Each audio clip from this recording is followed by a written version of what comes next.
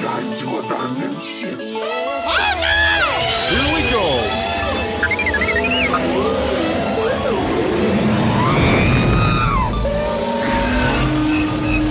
Can I persuade you to join us for a drink? It's a tradition. Here. Jar Jar, homie, my main man, quickly. Before the Separatists attack, get into the escape pod. Hey! This is escape, then we're the pod.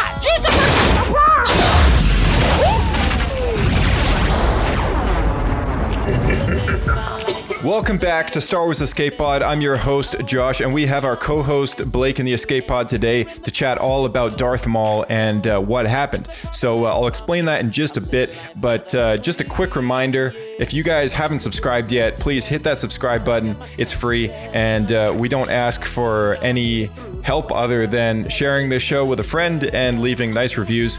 So that would be fantastic if you'd be able to do that really quickly. I just want to say that at the very start. But let's get into Darth Maul here. An amazing character. We got lots to chat about, lots to cover. So let's get right into it. That and the Darksaber, of course.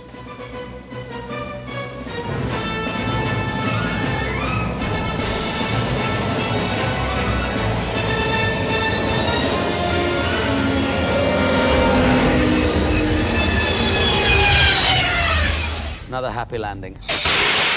All right, we got Blake in the Escape Pod. Welcome back. Hello there. Hello there.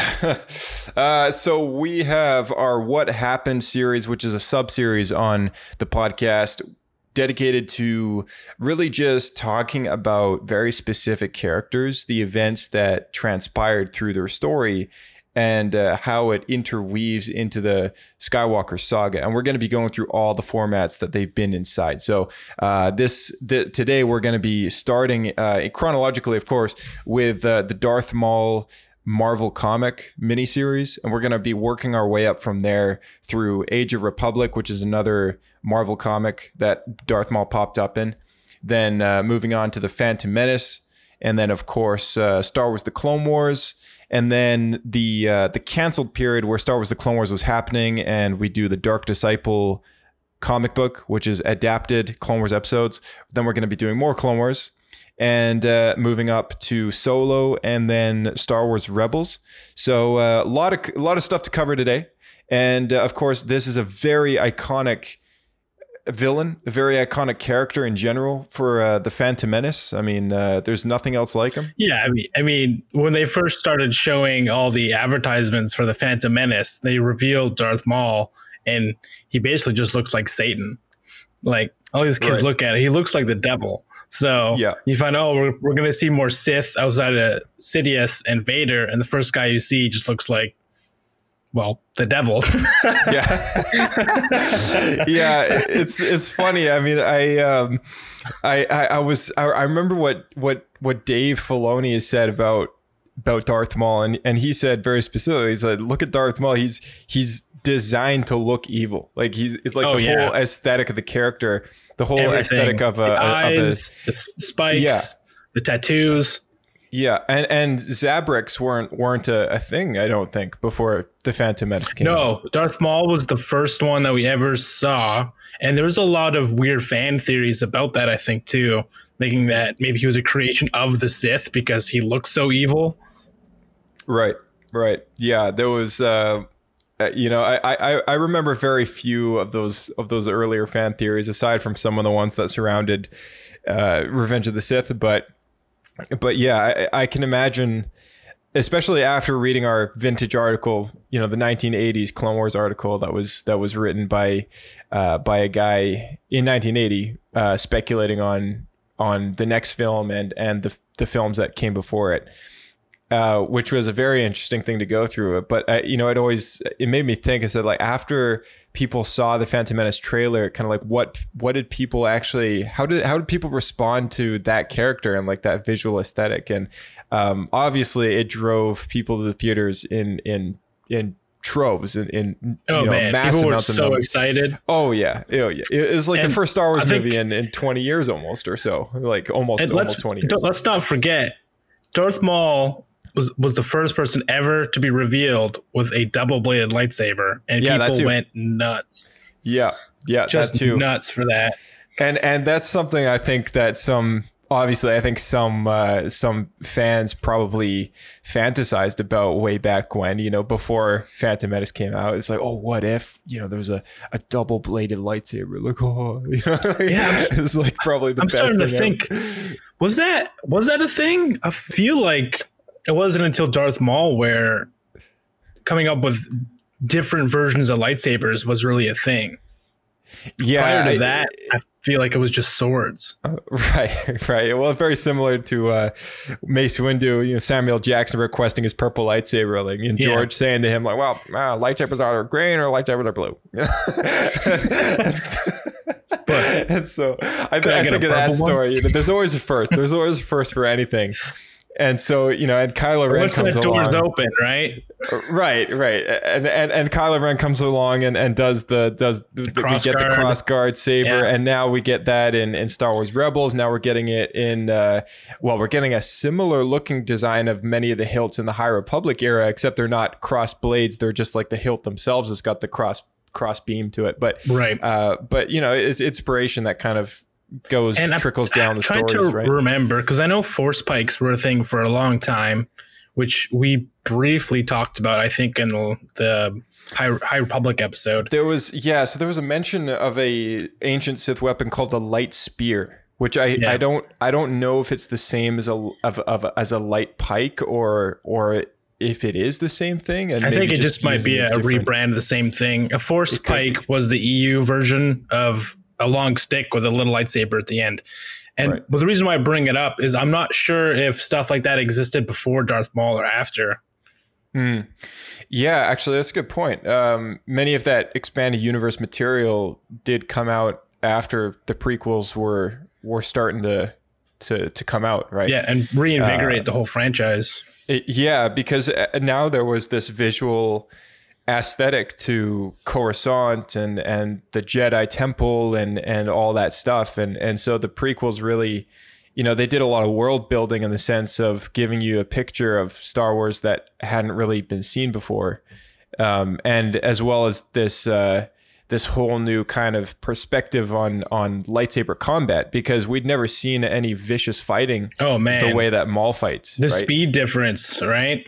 Yeah, it's crazy. I bet Mark Hamill was in the theater watching that, and when they get to the fight scenes, the lightsabers, he probably turned to George and was like, "Why couldn't I do that?" Because I know they had conversations on set where Mark Hamill was talking about, he started swinging around a little faster, like, "Hey George, can I do this?"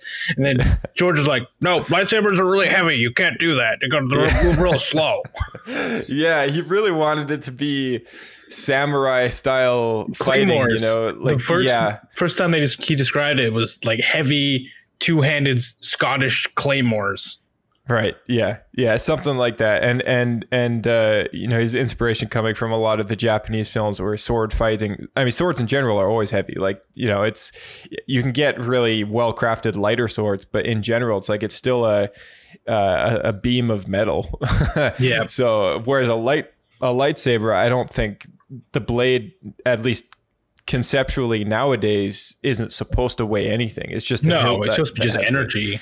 Yeah, but that wasn't electricity. The idea doesn't weigh anything, right? Right. Yeah. So this whole idea of what happened, which we've got a few names on the list to kind of get through going forward, here and there as we kind of get to them, sort of thing. But it came up as an idea after a friend of mine who's also a listener of the show said to me, is like, why don't you do an episode about like, I think it was Darth Maul and the Darksaber and just talk about that. And I was like, oh, that's a good idea. Like, and then this is where the idea started turning for like, oh, well, there's also all these Mandalorian characters that now we've seen in multiple forms of media. Yep. Wouldn't it be cool to do like a series in the show that's kind of dedicated to talking about these characters that have popped up through, Clone Wars and Rebels, and then later in Mandalorian, and it all connects together. Yeah. Right. And many people haven't seen those shows, even though they've been out that's exactly it. a long time. Yeah. There is definitely something to be told there that a lot of people would like to hear, I think, because they'll watch The Mandalorian and then they see these characters show up and they may think they're new and have no idea what these backstories are of these characters. And there's so much media and story that they're just missing out on. I mean, not everyone's seen the Clone Wars, and that it may have been the first time they ever met Ahsoka Tano was in The Mandalorian season 2. No, it's true. I mean, it's possible that perhaps even to many fans who have been familiar with the character, that they've never even seen her on screen. They've only seen like photographs and stuff as well, right? So, or a character like Bo-Katan, who's even more of a minor character than Ahsoka is in the show. Like they might not even, they're like, oh, who's this, right? So it's and you know, my first kind of recommendation to anyone out there listening to this particular episode, as well as any of our future What Happened episodes, is obviously just to go and watch those shows for yourself at some point. You know, it's never the same listening to somebody else chat about a Star Wars story in you know, and filling you in on the gaps other than watching it yourself. But Darth Maul is a good place to start, because I went and rewatched all the Darth Maul episodes, excluding Phantom Menace, because I feel pretty comfortable with that. And there's not actually that much. There's 5 episodes of the Clone Wars and then 3 episodes of Rebels, and you're pretty much done. Yeah, and you know, if you're in the mood for only watching, you know, that particular content with that particular character, you know, there's ways to find out which episodes they pop up in, so you can kind of keep track of yourself of like where this character came from. Obviously, in the sense of the context of the whole show, you know, watching Clone Wars beginning to end is an experience unlike anything else. It's a 7-season Star Wars show, which is the biggest Star Wars show that we have. Fills in a lot of blanks. And it fills in a lot of blanks with many, many characters. And to this day remains one of my favorite parts of Star Wars in general. And then there's, of course, Rebels. If you watch the Clone Wars beginning to end, you will never see the prequel movies the same. It will be much better. Yeah. I don't know anyone who will say they're worse watching that. It just improves the story 100-fold. Right. And you know, and to anyone listening, if you're curious about going through it chronologically, which is the recommended way to do it, because the episodes do jump around a lot, but there is a particular order to watching it. Go back and scroll through our episode library to Clone Wars Talk Part 1, and there's 40 episodes that you can go through, and Escape Pod will just help keep you on track, and it's like an after show style thing where we myself and a co-host Diego, we just talk about episode arcs at a time through the length of the entire show from season 1 to season 7, including all the unproduced episodes after Disney canceled the program for a short while. So definitely worth looking into if you haven't listened to that series yet. But yeah, Darth Maul, like you were saying, it's a perfect character to start with, because he, first of all, isn't in that many things. You know, his appearance in The Phantom Menace is brief. His appearance in Solo is brief. His appearance in the Clone Wars, there's few episodes, and in Rebels, there's even less. So, you know, it's very... That surprised me so much. It's, but I mean, he's such an important character, and he does a lot. Yes, and you tally all this stuff up, and it does make a reasonable story arc of some kind. You know, and when I think about it, it's like, yes, Anakin is in all the movies, but oh wait, he's not. Like, he's in 6 of now 9 episodes, and half of it he's a villain, which is not the main character, even though the stories, according to George, about him. So like, again, like it's like in my head, I'm like, oh well, maybe Maul actually had more time in general than I thought, and of course now we have these comic books that we're also going to be starting with, which kind of tell a story of Maul before the Phantom Menace begins and his time in hiding, and so we're going to start with that, but. So in a nutshell, I mean, we'll go through this beginning to end and just talk about the character for a little while. So we start off with the Marvel Star Wars Darth Maul miniseries, which I think it was about 4 issues long. You can get it in a trade paperback, but there's a couple bullet points I had about this one, but just in general, like, did you read that one, the miniseries? I did. Yep, I read through it. Yeah, how'd you like it? It takes place maybe like I don't know, if you were to ballpark it, how much time before Phantom Menace? I feel like it couldn't have been that much before Phantom Menace. I'd say maybe a year or two at the most, to be honest. I'm not sure how long Darth Maul was apprenticed for. I guess since he was a boy. And we meet Darth Maul in the Phantom Menace, and he seems like he'd be in his mid-20s, right?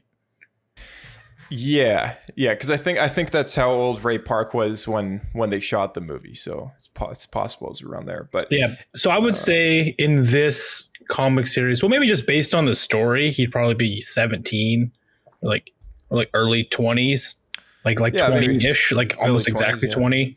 Yeah. So yeah, I'd say between like 1 and 5 years before. Right. And that's probably the best, because it's this miniseries, and then there's a single issue that follows this miniseries in another comic after. But the primary kind of goal, or the way that they start off this comic is pretty interesting, because Maul's growing very restless as Palpatine's plan is kind of slowly clicking into place. And he's unwilling to wait much longer for revealing himself to the Jedi, right? Like, that's something that in the Phantom Menace he's very adamant about. He wants vengeance, right? Yeah, he wants vengeance, and that's actually something he's been trained. Yeah, he's been trained and built for his only goal is to get revenge on the Jedi, and he just feels that Palpatine is holding him back from him achieving. He thinks he's ready to go and fight the Jedi and start slaughtering them. But Palpatine's just holding him back from his goal. Right. Yeah, and so he fills his time hunting Rathtars and for entertainment. Sport. Yeah, for sport. And I love how they refer to it in the comic book. He refers to it as a hollow meal. Yeah. It doesn't satisfy him. Doesn't quench the taste. Right. Doesn't quench the taste. Yeah. But shortly after that, he goes to his Palpatine sends him on a mission to go liberate one of their allies in the Trade Federation from some pirates that are like attacking one of their space stations or whatever. And he ends up finding out that there's an auction being held on Nar Shaddaa, or somewhere close to there, that a Jedi, or is like some space station out in outer rim somewhere, and the Jedi's name is some private space station. And the Jedi's name is Eldra Kaitis or something, and she's a Jedi Padawan, a Twi'lek, and being held, and she's going to be she's held in slavery right now, in captivity, and she's going to be auctioned off. So she does have a lot of attitude. Yeah, and it very snippy, kind of reminded me of Ahsoka in a sense. Ahsoka, yeah. Yeah, I got that too. Yeah. This is the ending of Ahsoka that so many fans wanted in season 1 and 2 of the Clone Wars. Oh man, can you imagine? He sees it as an opportunity to kill a Jedi, basically, right? So he goes to Nar Shaddaa, I guess, to uncover some information about this whole thing, and 2 very interesting characters show up. We had Cad Bane show up, and we had Aurra Sing, and another little. Yeah, those 2 are inseparable. Yeah, and another 2 weasel character thing, a mosquito character that likes sucking blood out of his victims. That was so strange. Yeah, just like collecting corpses and sucking them dry. Right. And I was trying to remember. That's going to be a race now. Do you remember if there was some sort of bug creature in the cantina in episode 4? It kind of reminded me that there's bugs out there, like bug aliens. Yep. Well, there's also the ant that we meet in The Mandalorian, right? Right. Yeah. There's the ant. So yeah, I think there's bug creatures in J.J. Abrams' cantina as well. Oh yeah. That's true. In Maz Kanata's castle. Yeah, or castle. I love how you call it JJ's Cantina. Well, that's what it is. It was just a rehash of the Cantina. That's actually a pretty good name for a cantina. JJ's Cantina. Welcome to JJ's Cantina. You heard of JJ's Cantina? Nah, I'm over at Dex's Diner. It's like across They got the street much from better each other. burgers. They got blue milk. JJ's only has the green stuff. But You want any Jawa juice? you want a cup of Jawa juice? So good. What is Jawa juice? Like, I don't know. How many people Disgusting. even know what Jawas are? That's what I want to know. I thought, well, I guess now we know they're not isolated to Tatooine, but at the time, oh yeah, we thought it was yeah. just this. Right. Yeah, I Jawas were like guess- this obscure race from Tatooine that most people never heard of. Right, and yeah, that's actually a good point. I never thought of that before because, of course, most of it's from. Oh the man, that's why it's perspective of always viewer. bothered me for years. For years. Anyway. Mandalorian's finally fixed that for you. Hey? Yeah, they did a little bit. Look at that, Off-world Dave Filoni Jawas. fixing everything. Off-world Jawas, yeah.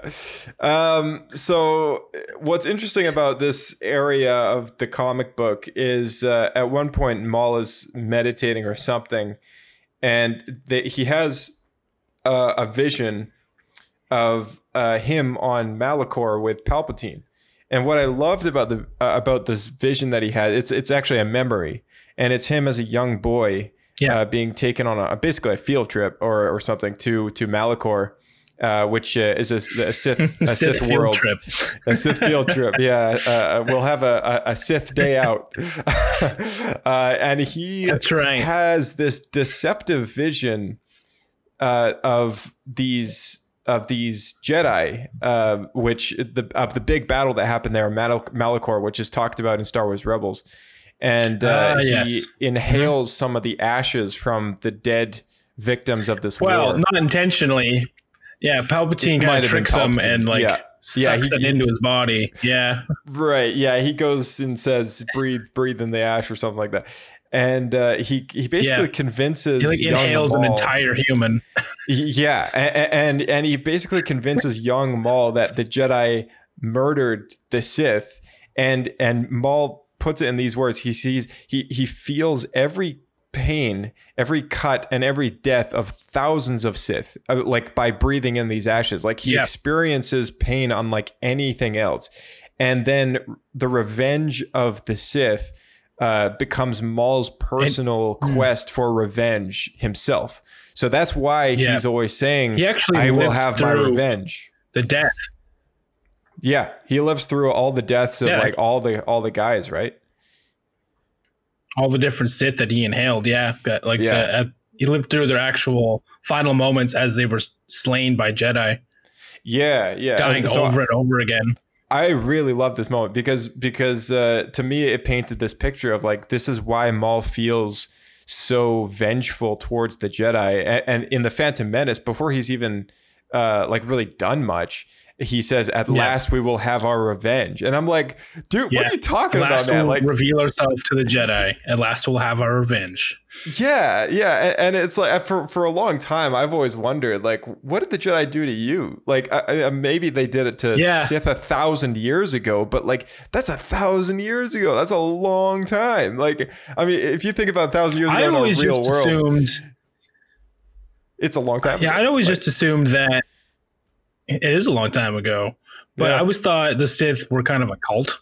So they indoctrinate you as a child, and they would just kind of warp your mind to brainwash you to believe this. Is what I always thought. But now we're learning that it is actually personal for Maul because he's the Sith that were slain by these Jedi are now a part of him. Yeah, essentially, yeah. And so that's kind of where this whole comic book becomes very intriguing to me, because now it reveals his whole vengeful state of mind sort of thing. But Maul and the gangs, they basically, after a whole auctioning scene, they snake the Padawan from the winning bidder.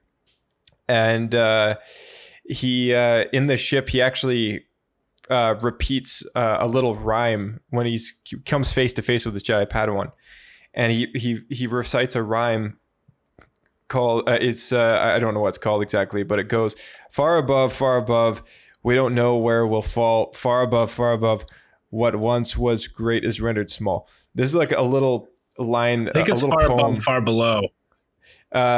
Well, I just copied this off the web, so yeah, maybe I don't know. But Okay. he repeats this in front of the Jedi, and basically, this is the same poem that he actually reads out by memory when he's losing his mind in the Clone Wars. When Savage Opress comes face to face with him on that so junk cool. world. Yeah, and this is the I didn't same. even pick up on that. Yeah. Yeah, it's the same set of words that he's going crazy, right? And so he's starting to go to the very depths of his mind, trying to find his identity, I guess. And this poem somehow exists down there, and he says it when he's face to face with this Jedi Padawan. It's like and a so, root. yeah, and I was always wondering, like, because he's finally face to face with this Padawan. Like, this means so much to him that, like, this is like his vengeful moment. He's taking her to a place where they can duel it out. He's saving her, not killing her right away, kind of thing, so that they can duel in privacy. He can have his moment, and right? saving her from these bounty hunters so he can kill her. Right. Yeah, exactly. So Cad Bane and Aurra Sing kind of help him with this goal. And their ship, as they're flying away, turns out to be a sabotaged ship, and they crash on a moon called Drazkel. And then people buy in 350,000 credits to hunt the crashed ship and the Padawan that supposedly might be alive on it. So this person who's in charge of the auction and now this sabotage ship and all that, she's just raking it in, and this corrupt person just making tons of money, millions of credits. Oh yeah, I mean, she already got paid for selling Jedi, and now she can get paid again for letting them try to hunt it. So yeah, exactly. It's kind of a what you call double dipping. Yeah, that's a good way to put it. But what I don't get is the bounty hunters. Why don't they just say no and then fly their ship down there anyway? What's she gonna do? Right. I was thinking about that too when I was reading. I was like, what's stopping them all from just going to kill her anyway? Like, why do you have to pay? There's scum and villainy. Yeah. Okay, anyway. So at some point in the comic, Maul and Kaitis face off, and it's an interesting duel, and it's acknowledged that she is on the verge of becoming a knight. Like, if she passed if she passed her trials, she would be a Jedi Knight. So she's a very capable fighter. Yeah, and I'm glad that they made it like that, because they had kind of let it up, kept talking about her being a Padawan over and over again, which made me think, be fighting some younglings that just left, Yoda's teachings. They're all learning about where all the planets are. Yeah. Well, that's just it. I was about to ask you that too. Just like, what do you think of the fight? And, but yeah, I'm glad you put it that way, because it is something that came up when I was thinking, like, oh, of course he's going to be excited to kill a Jedi of any age whatsoever. But it's revealed later that no, he like wants to savor the moment. Like, he wants to actually have a good fight and win, kind of thing, right? Like, not just kill a person, like, with, stab them through the back. Like, he actually just wants, for the sake of it. Yeah, he wants the challenge. To hunt. Yeah, he wants the challenge. Yeah, he wants to prove himself. So to himself. Because he's doing this thinking that Palpatine doesn't know about it, because he's been forbid to face any Jedi yet, and all that stuff. And that's crossing his mind the whole way through. We're just thinking he's got to keep this a secret from his master, from Palpatine, but he's worried that Palpatine's going to find out that he disobeyed him. Yeah, exactly.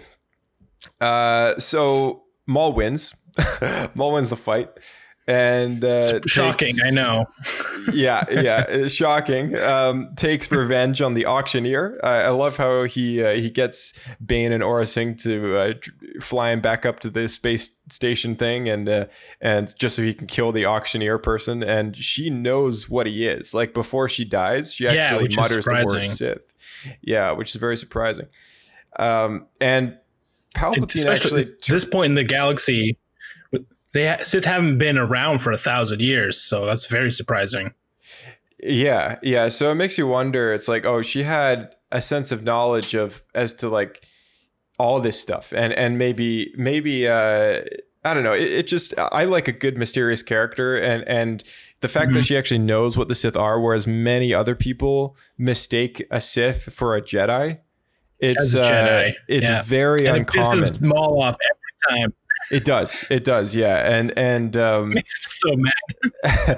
and they do the same in the Clone Wars multiple times with some of the characters like Savage Opress when Obi-Wan or maybe it's Anakin or something is hunting down Maul and Savage Opress. They're asking somebody about them, and they're like, oh yeah, it was just some Jedi swinging a red lightsaber around, and people just don't care. Like, people just know the Jedi, and that's it. Like, they don't know about the Rule 2 or the Sith or whatever.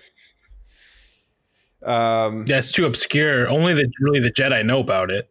Yeah. So Palpatine, it does make it odd for this woman, but yeah.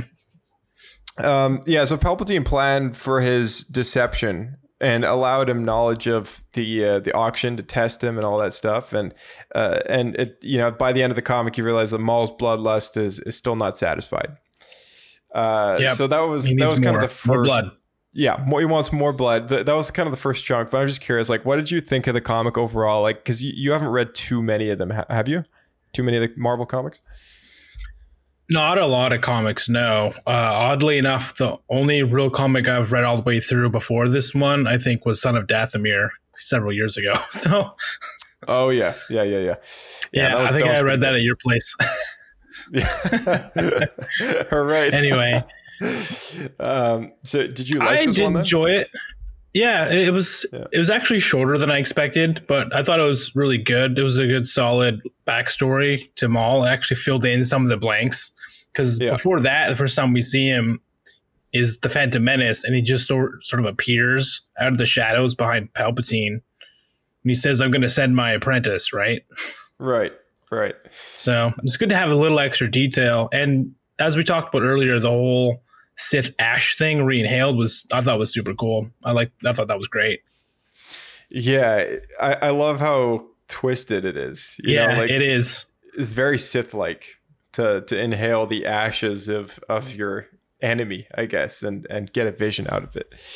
So we had the next Marvel comic on the list, which is a single issue from the Age of Republic series.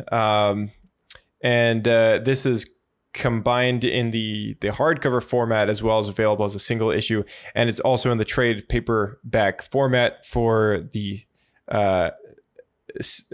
secluded villains only single issues from the Age of the Republic series. So it's widely available, pretty easy to find.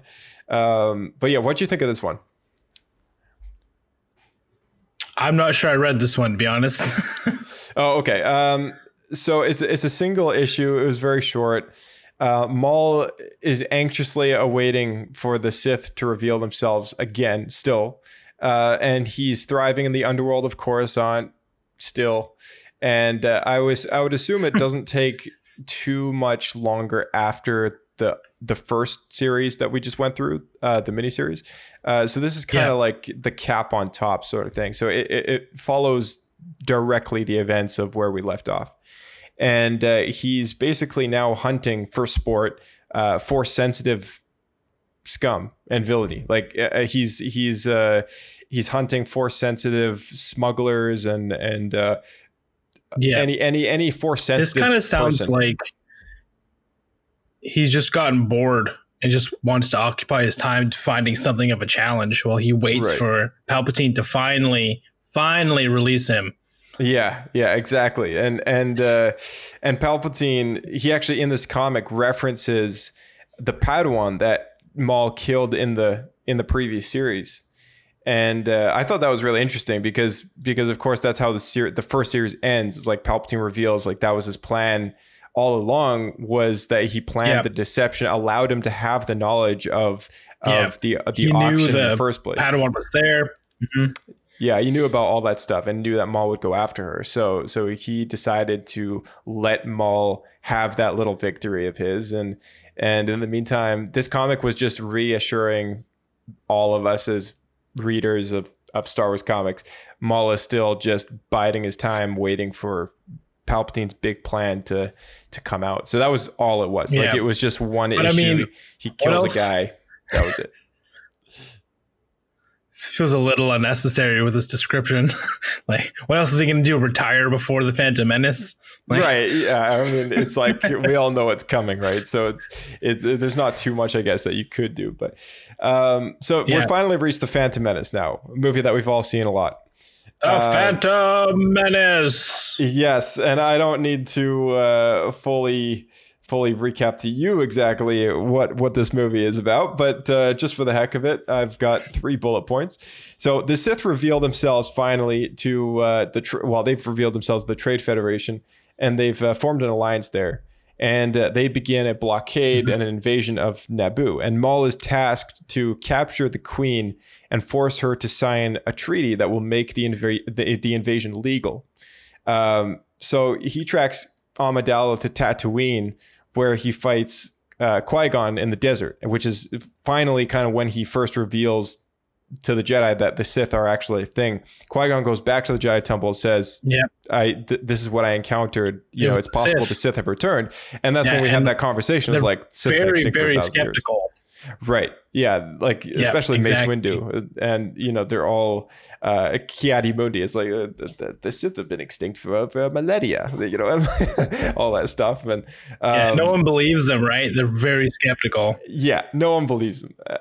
And then the Queen decides to go back to Naboo to support her people because they're doing terribly over there. So Maul, once again, tracks them to Naboo, where he fights Obi-Wan and Qui-Gon in the Duel of the Fates and kills Qui-Gon Jinn and loses his legs to Obi-Wan, falls down a big long shaft, and that is the end of Maul in that movie. And up until the last couple of years, actually up until the Clone Wars many years ago, we thought that was the end of it. But that was it, yeah. And honestly, it's pretty unsatisfying just in the movie. Like, that's what we were originally left with until Clone Wars, and not even beginning Clone Wars. I think it's season 5 or something. They finally reveal him, or like end of season 3 or something. Season 3. End of season 3. Yeah.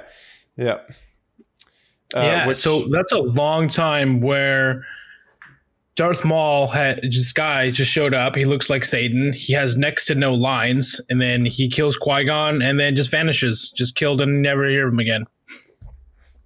Gives a stand-up fight, and that was it. Yeah, and I have to say, the improvement from what we saw in the comic to him killing Qui-Gon was a very substantial improvement, because he almost lost to that Padawan.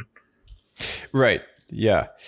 And you know what's significant about that that fight, and the reason why it's called the Duel of Fates, is this insane kind of explanation that Dave Filoni gave in the Mandalorian Gallery. Did you check that out at any point?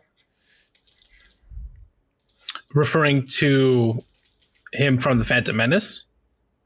Yeah. So Dave Filoni had like an explanation as to why Duel of Fates is called Duel of Fates. So I actually, I heard this a while back, but I haven't heard it recently. But I do remember this. It's the fate of Anakin Skywalker. Yes, yeah. So Maul has a little to do with that, but I figured we would just listen to, or I guess listen/watch what Dave said in that thing, and sure. I'll also play it on the show here. But yeah, let's just take a brief listen to this thing, because I think it's one of the best conversations to be had about the Phantom Menace in general. Prequels, I thought, were almost an impossible task. How do you tell the story that we've all grown up with, imagining who Anakin Skywalker was? You saw so many things in Phantom Menace that you just imagined, like the Jedi Council, and none of it really was what I had expected. But I know now that that's just like how creative George is. Like, he just sees it differently, and he's laying it down. And I love the lightsaber fight with Darth Maul, not because it's a lightsaber fight, but because George is so good at crafting why that fight's important every time. Like, you know, the Obi-Wan Darth Vader fight isn't like the most wonderfully staged necessarily combat that you're ever going to see, but there's so much at stake. It's so meaningful when Obi-Wan dies that we all feel like Luke.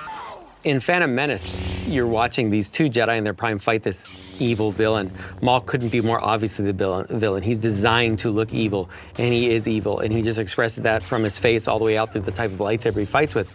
What's at stake is really how Anakin's going to turn out, because Qui-Gon is different than the rest of the Jedi, and you get that in the movie, and Qui-Gon is fighting because he knows he's the father that Anakin needs, because Qui-Gon hasn't given up on the fact that Jedi are supposed to actually care and love, and that's not a bad thing. The rest of the Jedi are so detached and they've become so political that they've really lost their way. And Yoda starts to see that in the second film. But Qui-Gon is ahead of them all. And that's why he's not part of the council. So he's fighting for Anakin, and that's why it's the duel of the fates. It's the fate of this child. And depending on how this fight goes, Anakin is his life is gonna be dramatically different. So Qui-Gon loses, of course. So the father figure, because he knew what it meant to take this kid away from his mother when he had an attachment, and he's left with Obi-Wan. Obi-Wan trains Anakin at first out of a promise he makes to Qui-Gon, not because he cares about him. When they get Anakin, when they find him on Tatooine, he says, why do I feel like we've found another useless life form? He's comparing Anakin to Jar Jar. Excuse me. And he's saying, this is a waste of our time. Why are we doing this? Why do you see importance in these creatures like Jar Jar Binks and this 10-year-old boy? This is useless. So he's a brother to Anakin eventually, but he's not a father figure. That's a failing for Anakin. He doesn't have the family that he needs. He loses his mother in the next film. He fails on this promise that he made, mother, I will come back and save you. So he's left completely vulnerable. And Star Wars ultimately is about family. So that moment in that movie, which a lot of people I think diminish into just a cool lightsaber fight, but it's everything that the entire 3 films of the prequels hangs on, is that one particular fight. And Maul serves his purpose, and at that point died before George may bring him back, but he died. And that's showing you again how the Emperor is completely self-serving. He doesn't care, he's just a tool and he's using people, and now he's gonna use this child. That follows all the way through to the line which terrified me as a kid when the Emperor tells Luke, you, like your father, are now mine. And the idea when I was a little kid watching that movie of some evil person possessing my father, making him do things or making him be evil was terrifying. That was like a thought that was horrible. Also, it's amazing when you watch Return of the Jedi that Luke has never done anything that I would call it like he's a bad character. He has like a tendency to be dark. And a lot of people wanted Anakin, oh, he should have been darker as a character. It's not true at all. I believed Luke would turn to the dark side in Return of the Jedi. I believe that was on the table. I believe that he would kill the Emperor, and because of the way George arranged the story, I knew that was the wrong thing to do. When he's saying, you know, you want your weapon, you know, strike me down, I am defenseless.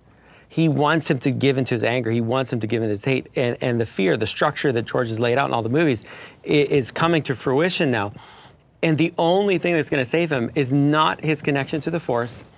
It's not the powers he's learned. It's not all these things that are an advantage to him. That's gotten him to the table. But what saves Luke is his ability to look at all that and look at his father and say, no, I'm gonna throw away this weapon. I'm not gonna do that. I'm gonna let that go and be selfless. And he says, you know, I am a Jedi like my father before me, but what he's really saying, and why I connect so powerfully to it, is like he's saying, I love my father, and there's nothing you can do that's gonna change that. And the Emperor can't understand that connection. Why wouldn't you take this? I'm offering you power of the galaxy. Why wouldn't you take this? And Anakin then in that moment has to decide to be the father that he's never had. He has to give up all the power of the galaxy and save his son. And that's the selfless act that he does in return for his son. And that's what saves him in turn. So the son said the father said the son, and it works out perfectly. And I draw that line all the way from Phantom Menace to Jedi. That's the story of Star Wars. So when he pops the helmet, you're saying when he pops the helmet off in that moment was part of the fated arc. It's all part of the fated arc. It's all part of like why it works and why we care. It's not about X-Wings. It's not about all the things we decorate Star Wars in. It's important. It's part of the genius of it. But we soulfully react like we don't just want an action movie. We want to feel uplifted. And Star Wars is an adventure that makes you feel good. You know, it makes me feel like, wow, I want to be a part of that. So that's what I always go back to with Star Wars, is this selfless act and this family dynamic, which is so important to George, so important to the foundation of Star Wars. that's in us. And what I like about it is it is really saying there is a lot of hope out there, that we fundamentally want to be good people, that we can all be driven to do terrible things, but that we can persevere through selfless action. So George has this hopeful story, and it's something that he's reiterated most times I've seen him, after we've been making things without him, is remember to make these stories hopeful. Remember to give that to kids because they really need it. And so that's just something to keep in mind. Oh, man, it just gets you every time, No, man. Dave Filoni, he gets it better than anyone else on the planet. Oh, yeah. He gets it more than me and you. Like he gets Star Wars in a whole new way. That, I mean, the guy is like Palpatine, the guy is like George's apprentice. I mean, not Palpatine's apprentice, George's apprentice, but I picture that like Bob Iger and his apprentice, not George and him. Right. I let that whole thing play out because even though majority of it actually wasn't about Maul, but I let the whole thing play out because Maul actually has a lot to do with it. Because if it wasn't for Maul, Qui-Gon wouldn't have died, and the whole story that we know wouldn't have played out the way it is, right? And there's and George just kind of said to Dave, well, we'll bring him back for Clone Wars. And that's why, Dave kind of brushes over his time in the Clone Wars, which we're actually going to get into. But he brushes over in the sense that until George, maybe bring it back, he was dead. George made me bring him back. Made me bring him back. Yeah. Cause at first he didn't think it was a good idea. But I love bring back how, Darth Maul at gunpoint. Right. Yeah. But I love how Maul is portrayed because like Dave finished off there, Star Wars is supposed to be a hopeful thing, right? Make you feel good, and kids really need that. And I love how Maul is not only visually the villain of the story in the Phantom Menace, but he's everything that embodies the opposite of everything that Star Wars stands for, or everything that the Jedi stand for.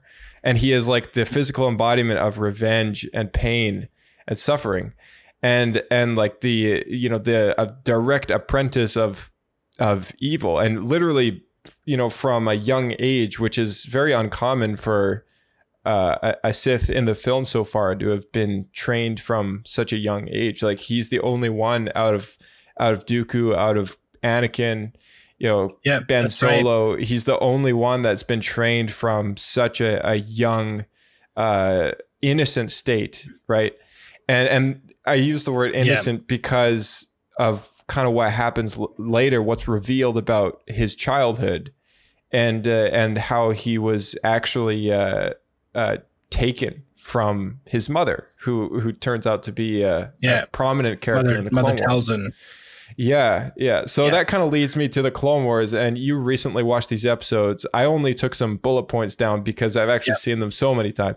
So I'll let you kind of take the reins on this one. But the first episode, we have a hint of him in Witches of the Mist. Did you watch that one by any chance, or did you skip over that one and go to the next one?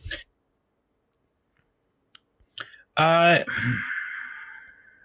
think. I assume he just mentioned, right? Yeah, he was. He showed up in the crystal ball, in the smoke or something. Yeah, okay. I did skip that one because I actually had just rewatched a bunch of those episodes anyway, so I did skip over that bit. Okay, all right. Yeah, Savage Opress kind of escapes the duel with Asajj Ventress and Count Dooku, and he feels betrayed and abandoned. So he goes back to Mother Talzin, which is the leader of the Night Sisters, which is, I guess, like the queen, but she's like more of a witch, so a witch queen of Dathomir. And he goes to her, and he wants revenge, like every other character trained by the Sith. And she informs him that he actually has a brother that could help him, but he has to search him out, and we're seen through a crystal ball that is Darth Maul, but she doesn't actually reveal that until he gets to the planet. Mm-hmm. Yeah, well said. And then that we had to wait a little while when the show was actually coming out. Now, of course, with the chronological viewing order, it's placed a little bit differently. But that episode was actually season 3, episode 14. And then Mal himself shows up in season 4, episode 21, which is titled Brothers, which is when a whole season later. Yeah, which is when Savage finally comes face to face with his brother. And it's worth noting all these episodes that so far it's this story arc, Brothers, and then the following 2 episodes and the episode in season 3 were actually all written by Katie Lucas, which is George's daughter. I saw her name, in the titles. I was very surprised by that. Figured, she like George's daughter is writing the story arc to bring back Darth Maul. Maybe wonder if she's the one who wanted him back. George's like, well, I'm okay.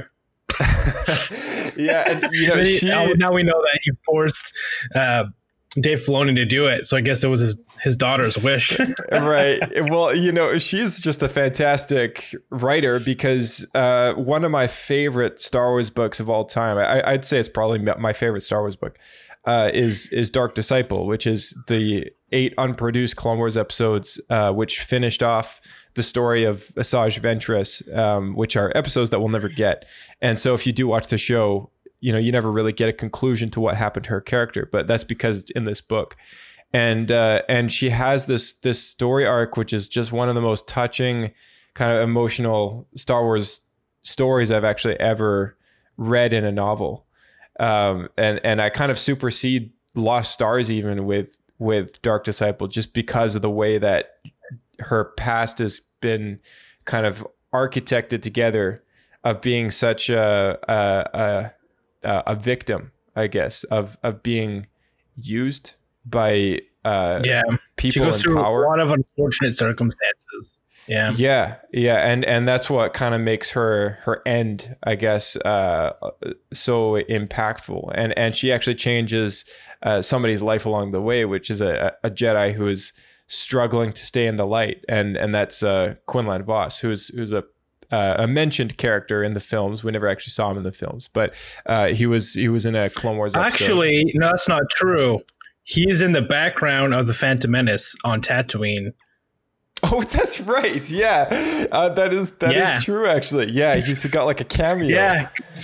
Yeah. That's so what's funny is he was actually just a background character who wasn't a Jedi, and then I'm not sure the first story arc was. I think it was a comic. The guy just like was framing through the Phantom Menace, was like, that guy, and made him into a Jedi.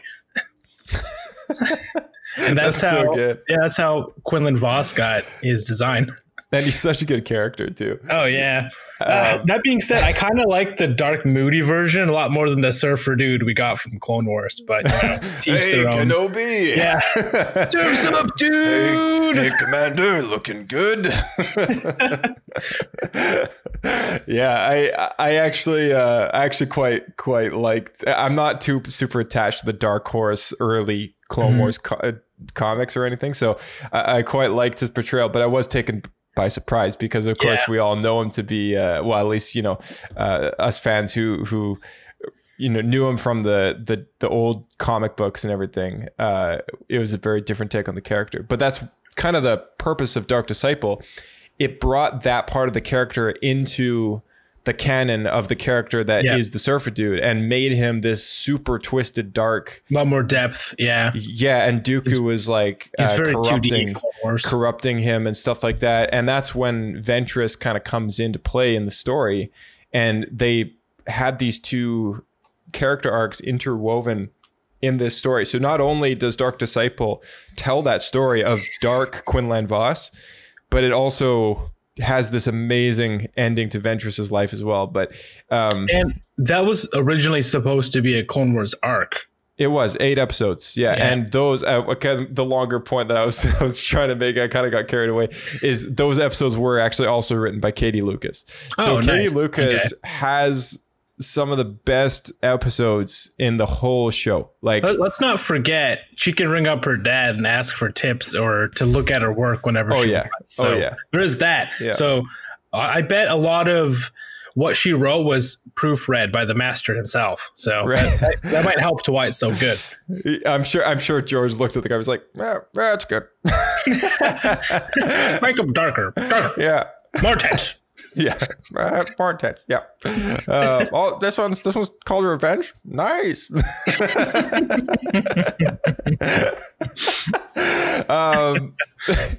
So Brothers introduces us to Spider likes Darth Maul.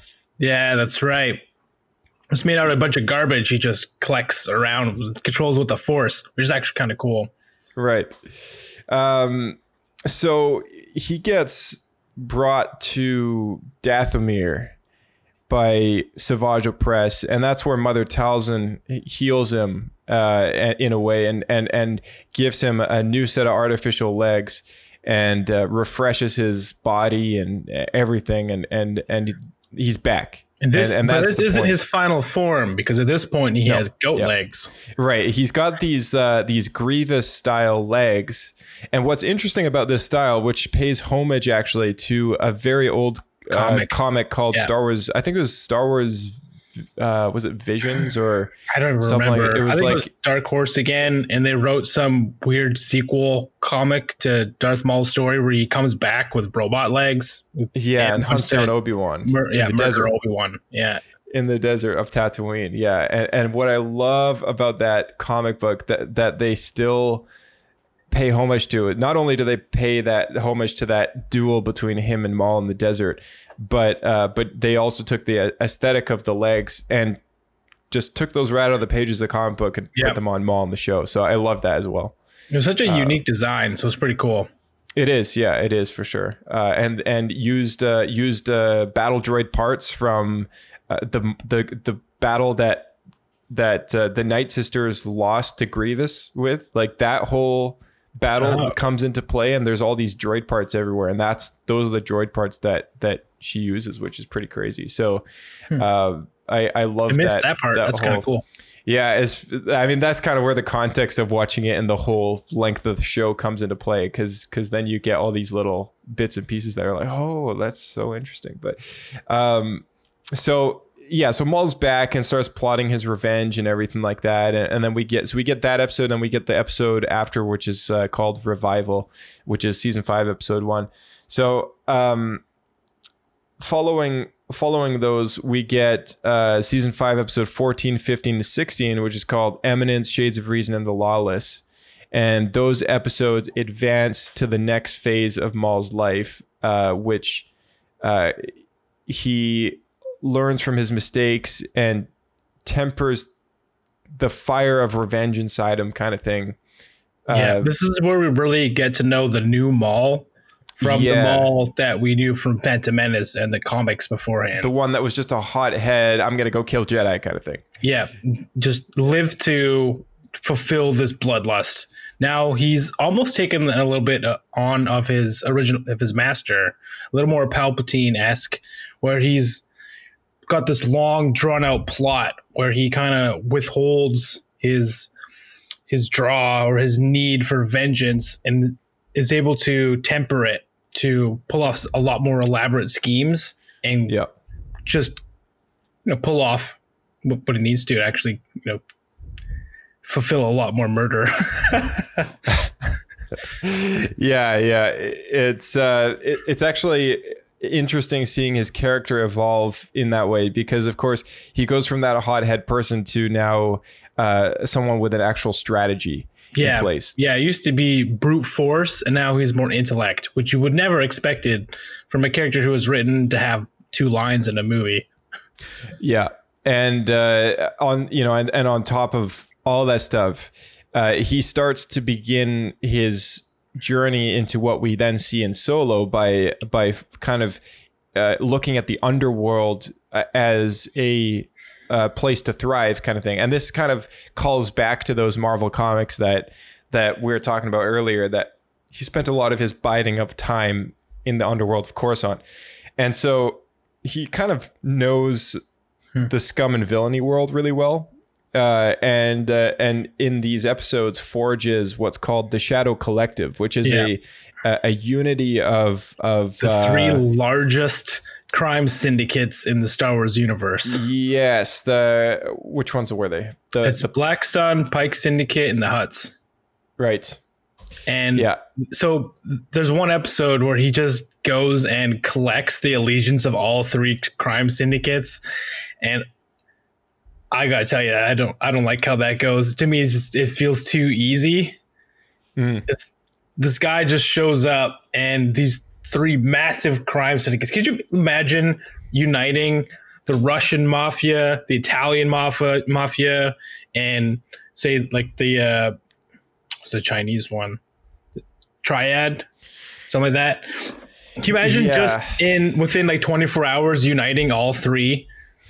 It's impossible. It's ridiculous. I mean, it's ridiculous. Yeah. But here's the thing about that episode, is that because I know where you're going with that, and it's like I agree with you, but also it's like there is a scene where they kind of acknowledge that, and the Black Sun, they all stand up when he kind of approaches them with a deal, and they're like, "We are the Black Sun," and he's like, we do not take orders from you," or something like that, and they're all like these vicious looking dudes, and Savage Opress just takes his lightsaber, freaking hucks it down the table, like murders all three, everybody at the table, like this long table, and there's only one guy left, and then he wasn't even their leader. He was like the right hand man. Yeah, so that's kind of how he manages to do it, because like otherwise he wouldn't have been able to do it. What's funny is you described that one, because that one I thought was still the least believable of all the others. And then the Hutts, he burns a lot of them. The Hutts I believe the most, because he actually chased them across multiple planets, and they tried to escape, and he still managed to get their loyalty. But back on Black Sun, why were there no guards in that room? Why didn't they just have everybody turn on them? Like, there's just like the three leaders are in this room with no protection whatsoever. They just walk in. I think like, they just they're over on like the fourth floor. Turn to your left. That's the leaders of the crime syndicate over there. Right. I guess they totally underestimated him, right? And I think the Pikes, I think, were the only ones that were kind of easier to get on board with the whole thing. But the idea of the Shadow Collective is actually quite cool, because very little do we see these crime syndicates in collaboration. We always see them. No, they're competitors. Competing. Yeah. So in this arc, he tries to take over Mandalore, and he succeeds in a way, and gets the throne, and uses Satine as a trap for Obi-Wan Kenobi, and I'm skipping over a lot of events here, but you're also missing the really important part. While he's doing this, it's a deal with the Prime Minister Almec. Well, he meets with him eventually, but it's actually Death Watch. He's got to deal with Death Watch to reclaim Mandalore. That's kind of the whole point of getting all these syndicates together. Right. Yeah, that's a good point. Yeah. So he makes a deal with Death Watch, and Death Watch is kind of this terrorist organization known for being a Mandalorian. The original Mandalorian culture. And they're trying to reestablish the warrior culture to these pacifists. So you can kind of look at it as like, what's the name? Like Norway. Like, because Norway, I think, is exactly what Mandalore is based on, because they were the Vikings, right?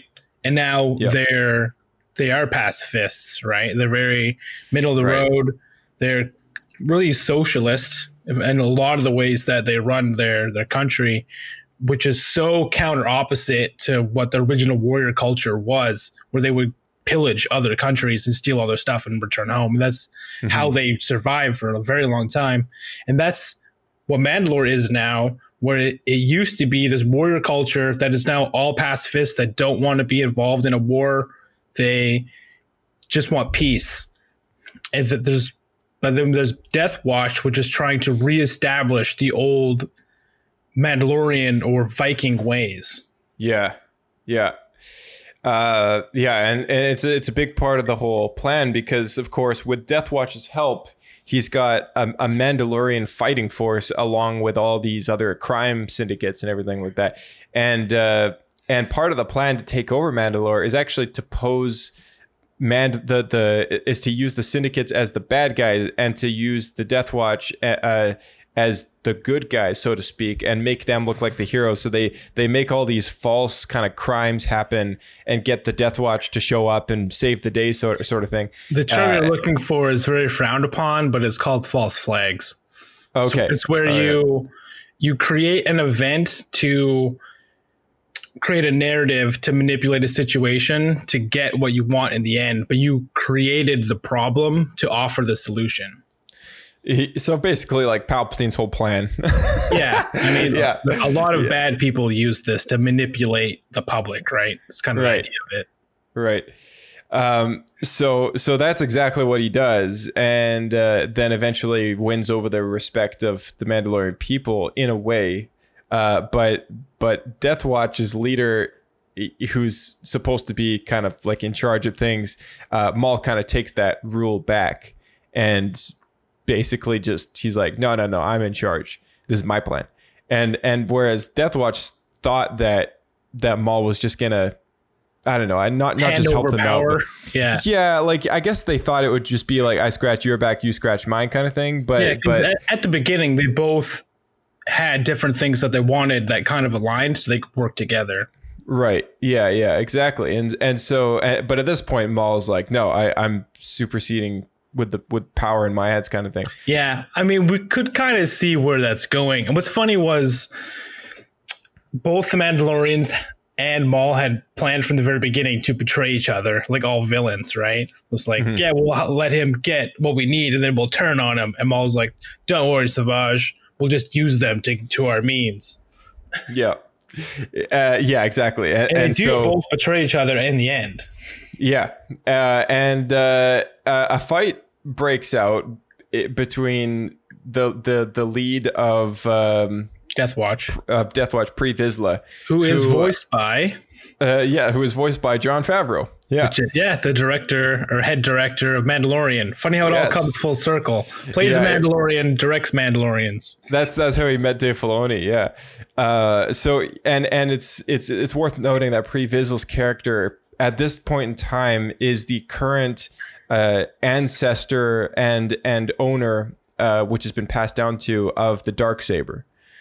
Which originates from the Vizsla clan, which was one of like the first and only Mandalorian Jedi that ever existed, who made the lightsaber thousands of years before. But I didn't realize he was of the Vizsla clan.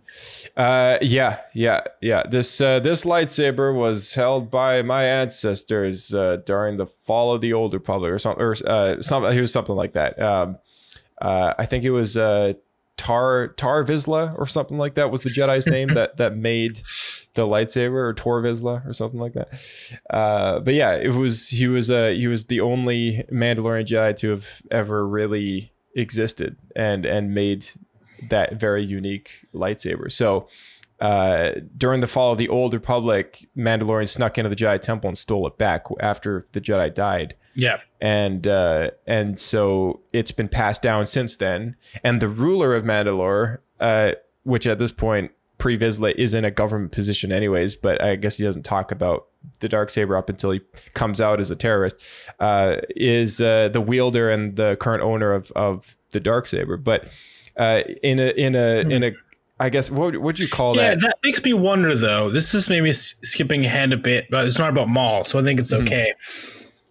Because as we find out in the Mandalorian series, the true ruler of Mandalore is the person who has the Darksaber. So that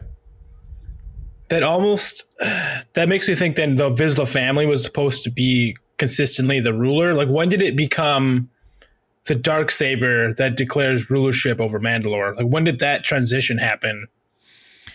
I don't know exactly. All I know is that if you challenge the owner of the Darksaber in battle and win, the Darksaber is yours. And technically, the Darksaber represents the ability to lead the planet. Yeah, which we do see with Maul. Yeah. But I don't know. To me, it's just strange that became a thing. What about forever before that. You know what I mean? I guess what we're led to believe in the Mandalorian series is that's just been this culture for forever, but it seems to be more within the Death Watch / Vizsla clan only. Mm-hmm. Yeah, I get, I guess when I think about it, I think of it, if nobody challenged the owner of the Darksaber, it might have been like a loyalty, or like a royal marriage thing, where it's like, oh, maybe someone from another clan marries in, and or something like that. Maybe it gets passed to them. Maybe that's how it could have potentially swapped clans at any point. But I would assume that maybe that's also not the case, just because the owner, the original maker of the Darksaber, was a Jedi. And yeah, that's the part I'm trying to fit together. Maybe you have to wait for Dave Filoni, or we'll have to tweet Pablo for an answer on that. Right. It seems like history changed, but it's already been canonized. It's what it almost feels like. I think the Vizsla clan it might be that they're like the dominant clan on Mandalore, kind of thing. The Alpha clan, if you be, kind of thing. So they were in power for a long time. Yeah. Like the pacifist state. Yeah. And it makes sense because Pre Vizsla is also the leader of the Death Watch, which is trying to restore, that order, kind of thing. So, restore our warrior ways. Restore our warrior ways. Yeah. Man, if you gave him any other voice other than Jon Favreau, it would sound so ridiculous. Yeah, it's true. I don't know how Favreau could sit in the recording booths and say lines like that. We go reclaim our warrior ways. Reclaim our warrior ways. He pulls it off. He does. Yeah. It's funny because his voice is slightly nerdy too. So yeah, it is. Makes it. Yeah, I don't know. It works. Anyway, back to Maul. Okay, yeah. So he fights Pre Vizsla for the Darksaber and ruler of Mandalore. He wins, takes his head off, takes the Darksaber. Big internal rebellion of Death Watch. And Death Watch is split because technically how Mandalore, their original customs were, or if you beat the leader, all of everyone who's under that needs to now follow the new leader who won the duel. But they're split because Maul isn't Mandalorian. Yeah. So Bo-Katan is like, no outsider will ever rule Mandalore. Exactly. And so Death Watch splits, and half follow her, Bo-Katan, and half follow Maul. Yeah. It's also worth noting that at this point, Maul has killed Satine, which is a very good friend, if not possible previous lover of Obi-Wan. And love interest. Yeah, and Obi-Wan is helped by Bo-Katan to escape the planet, and she basically says, okay, tell your Republic what happened here. Like, this is not like, things are not looking good for Mandalore, right? And so that's kind of where that story arc ends. But at the very end of that arc, what I love about this arc is that it ends off with Palpatine showing up on Mandalore, wielding 2 lightsabers, killing Savage Opress, and taking Maul captive, and saying, like, it basically comes in and says, like, dude, you're wrecking my plans. Like, you're actually like doing something to take away from what I'm building towards, and it's not okay. I don't care if you're alive. I don't care what you say, in the sense of, because he tries to make it sound as if he was doing it all for Palpatine when he knows he's not. And he's like, you're no longer my apprentice. And so that's kind of where what's funny is after Maul gets beat, he even gets a little desperate. It's like, oh, I collected all of these things for you. Yeah, exactly. So that's where, like, I have a new apprentice. And you are no longer my apprentice. And that's where that story ends in season 5 for the time being, up until it gets picked up in the Son of Dathomir comic book. All right, yeah. So the next thing up is the Son of Dathomir miniseries, which was unproduced Clone Wars episodes, because because Disney. And let's be honest here, that's exactly what it was, and there's a lot of fan outcry. So it was a part of a project called Clone Wars Legacy. And this is also the same project that the unfinished episode story reels for the Utapau arc were released, and the Dark Disciple novel also came out under this label as well. Legacy, not to be confused with Legends, which is non-canon stuff. Legacy is just, it's like to continue something on after it's already gone. So 4 episodes adapted, 4 comic issues. It was the last ones that Dark Horse Comics did. And we start off with Maul in captivity. It resolves the cliffhanger from the Lawless. Maul is kept in captivity from Palpatine and Dooku, and then his elite Mando troops break him out of this prison, which is Stygian. It's called the Stygian secret prison or something, which is later pops up in Star Wars Rebels in the 5th episode when Kanan and Ezra go to try and rescue Luminara Unduli, who turns out to actually be dead, but it's a trap that the Inquisitor lures them into. So that place originates here in this comic book, or in this episode, I guess I should call it. And Grievous, so he gets out. Grievous goes hunting for Maul on a planet called Zanbar, and his droids just decimate Maul's forces. All right, just like completely obliterate them. And Dooku and Maul's plan is actually to have this happen, just so that they break Maul's spirits down to the bone. Like they want him they want him dead, but they also want him just powerless, kind of thing. That's the whole goal of it. And these are Mandalorians that he's attacking? So Grievous and his army of droids are attacking Maul and his army of Mando troops, basically. So they wreck a lot of what he's got going on. Yeah, which is actually really crazy. Yeah. And that included... Yeah. Mandalorians should be way more trained than battle droids. Right, yeah. But so at the end of the battle, Grievous says that the losses were extensive on his end too. But of course, droids are expendable, right? And many people died on the Pikes and the Black Sun as well. And the alliance starts to fracture at this point. Mother Talzin turns out resides in Maul's body, because at this point in time, she's actually she's losing her life force in a way. She's losing the ability to maintain a physical body, kind of thing. Yeah, I was trying to remember this part in the Clone Wars arc. This was after... Did Grievous go and try to kill her, and then she went into hiding? So she basically disappears after Grievous fights all the Night Sisters and decimates the Night Sisters on Dathomir. And she kind of disappears and lingers in this like ghosty form where she's like not a physical person anymore. She can like teleport through the forest, different areas. And so she actually, to stay alive, she has to harness onto Maul's body, kind of like a parasite almost, and lives inside him, sort of thing. So for a long time now, I guess Palpatine and Dooku have been trying to figure out a plan to lure Talzin out into the open so that they can kill her, because she's actually a threat, and then make sure that Maul is rendered powerless while they achieve this goal. So that's the whole point of this plan, and it's not until around after this battle that it's revealed to Grievous that that's what the plan is.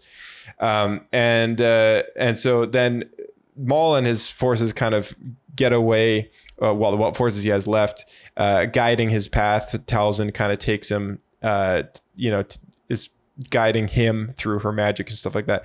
Grievous tracks Maul to Ord Mantell. Maul and his forces fight a trap that is laid out, and capture. He lays a trap out for Grievous, that is, and he captures Dooku and Grievous, which is like, this is like the turning point, and you think that Maul actually might get the upper hand. Meanwhile, the Jedi are lured into the conflict by the Chancellor, who begins to allows them to start investigating this whole thing, because of course he wants to draw the Jedi into more mess. And Maul and Talzin reveal to Dooku that Palpatine actually betrayed them both, and they try to ally with him, and they reveal that Maul is actually Talzin's son, which is something that I kind of brought up earlier, and something that actually has to do with how Maul is actually a bit of a tragic character, in a sense that he was taken as a young child and trained from a very young age to Yeah, which was interesting because I actually read a little bit into this more in depth, I think today. Yeah. And what happened was Palpatine went to Mother Talzin to try to learn some of her Force capabilities and try to learn from her as a Sith master. Yeah. And he then betrayed her and stole Maul to take on as an apprentice. Yes. Yeah. And it's interestingly enough, Dooku also had an alliance with Talzin at one point to learn.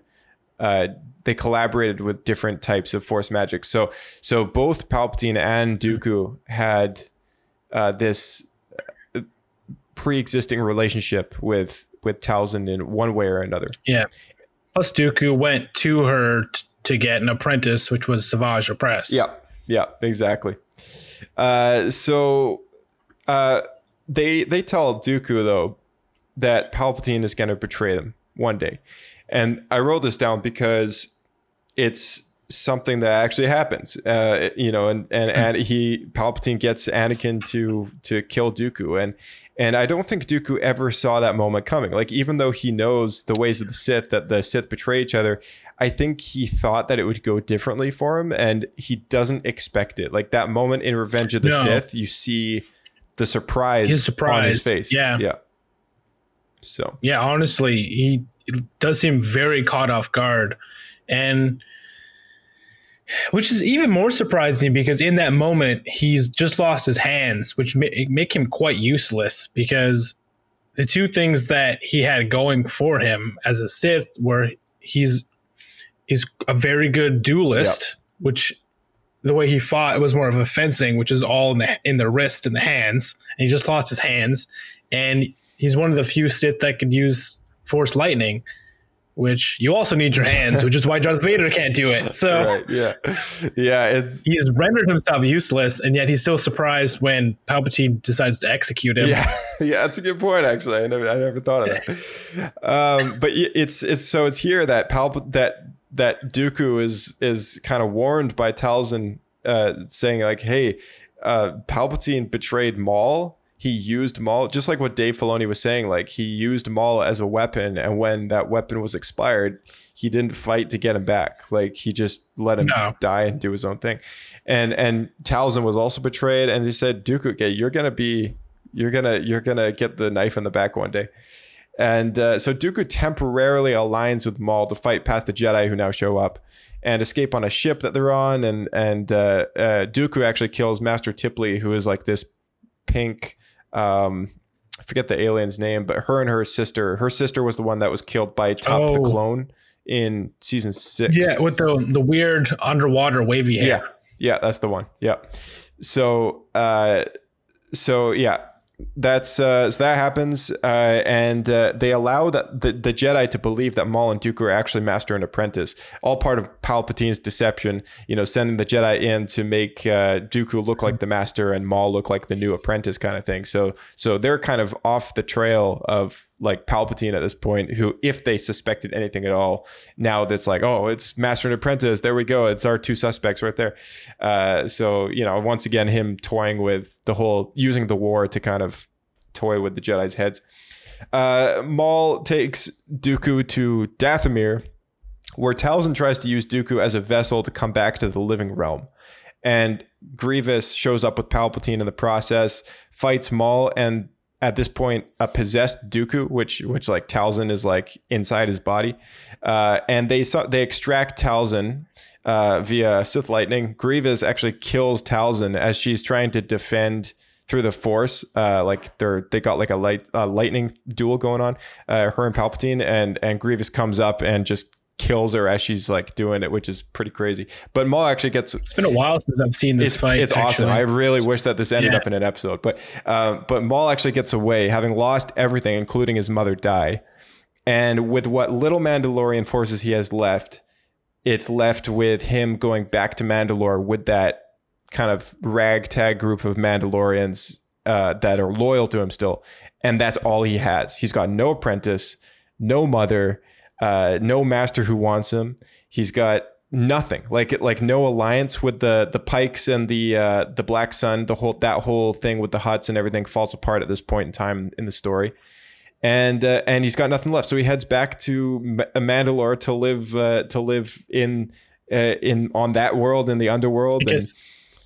Or as a king, because he's still technically the leader. Yeah, and that's kind of where that story is left off, which is when, and then we flash forward now to season 7 finale. Yeah, so there's a big time gap. We have no idea what the heck's going on because Disney canceled it. Well, now of course there's some episodes, but at least, it's something. But we're definitely not enough. We don't have a finale though. This though, the Son of Dathomir comic was all the episodes that Maul was supposed to be in before the season 7 finale. Yeah. So was season 7 then what we're about to go over? Was that the finale pre-written as well, or did they rewrite it to fit Maul in? No, that was all pre-written. So actually they had 2 seasons pre-written. There was one of the writers on the team, I think his name was Brent Friedman. He tweeted out at some point quite a couple of years ago, there was originally supposed to be 8 seasons of the Clone Wars. So aside from the adapted episodes between Dark Disciple, Son of Dathomir, the released story reels, some of the episode ideas, or the episode, not the episode titles, but like some of the episode arcs that we know about from some of the celebrations that Dave Filoni's like talked about them. Like there was one where Yoda goes to Kashyyyk before he does in episode 3. And there's like one about Boba and Cad Bane, the bounty hunter.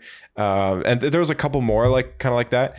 And so aside from those ones, there's an unaccounted for like roughly 20 to 25 episodes in that ballpark that we have no idea. They should do like what they're they about. Should release shorts, like a live action short of some of these stories that were just a couple arcs. They should. And cool. Honestly, like, I mean, I'm stoked that we're getting Bad Batch, but I would have been even more stoked to have more Clone Wars, like just to finish the show. Like that would have been great. But yeah, I really, even if it's just the Yoda one and Cad Bane and Boba Fett, I would love to see that as like maybe like a 3-part mini series. Yeah, make some like movies, like make the arcs into movies and have them on Disney Plus. Like they could totally get away with that. Yeah.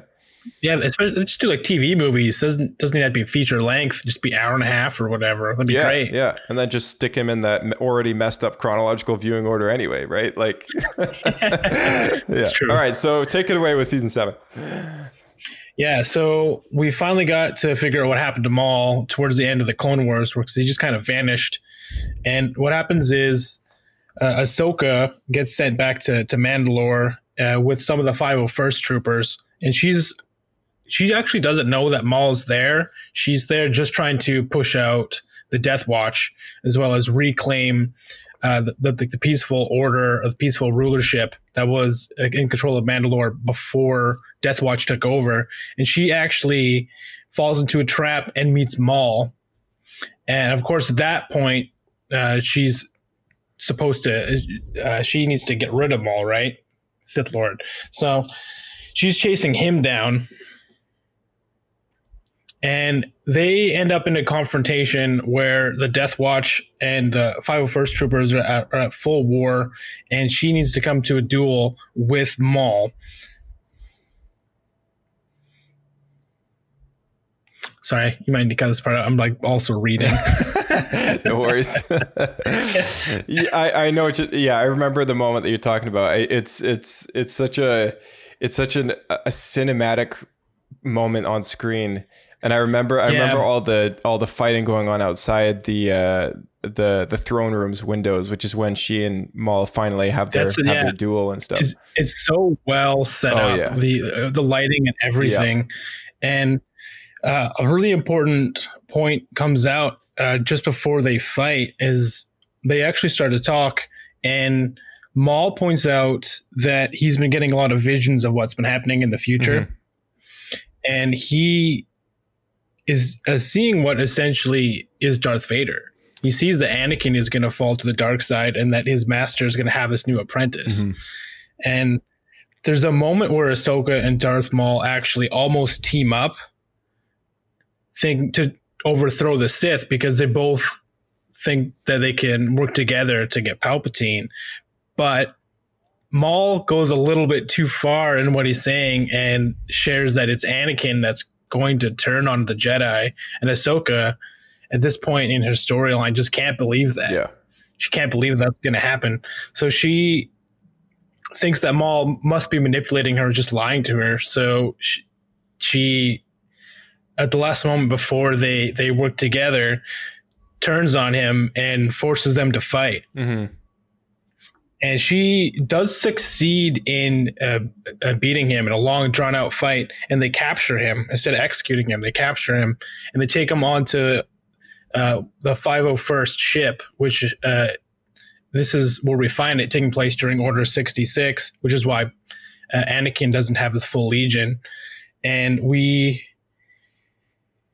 then are actually go through the Order 66 itself, where all the clones turn on Ahsoka on the ship, and she then uses Maul as an escape route and a distraction so she can try to get out with Rex, who she's able to coax out of the mind control. Mm-hmm.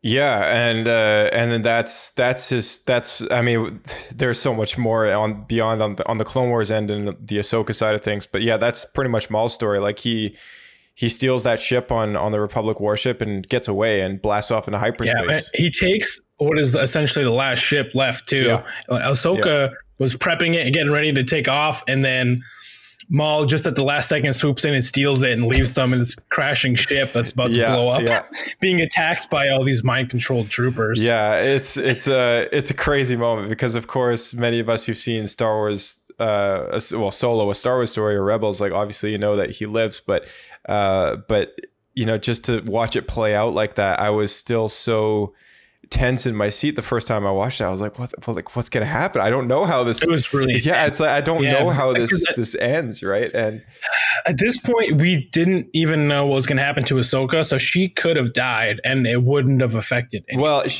wait, no, that's not true. We saw her in Rebels. We saw her in Rebels and stuff, but that could have been a clone.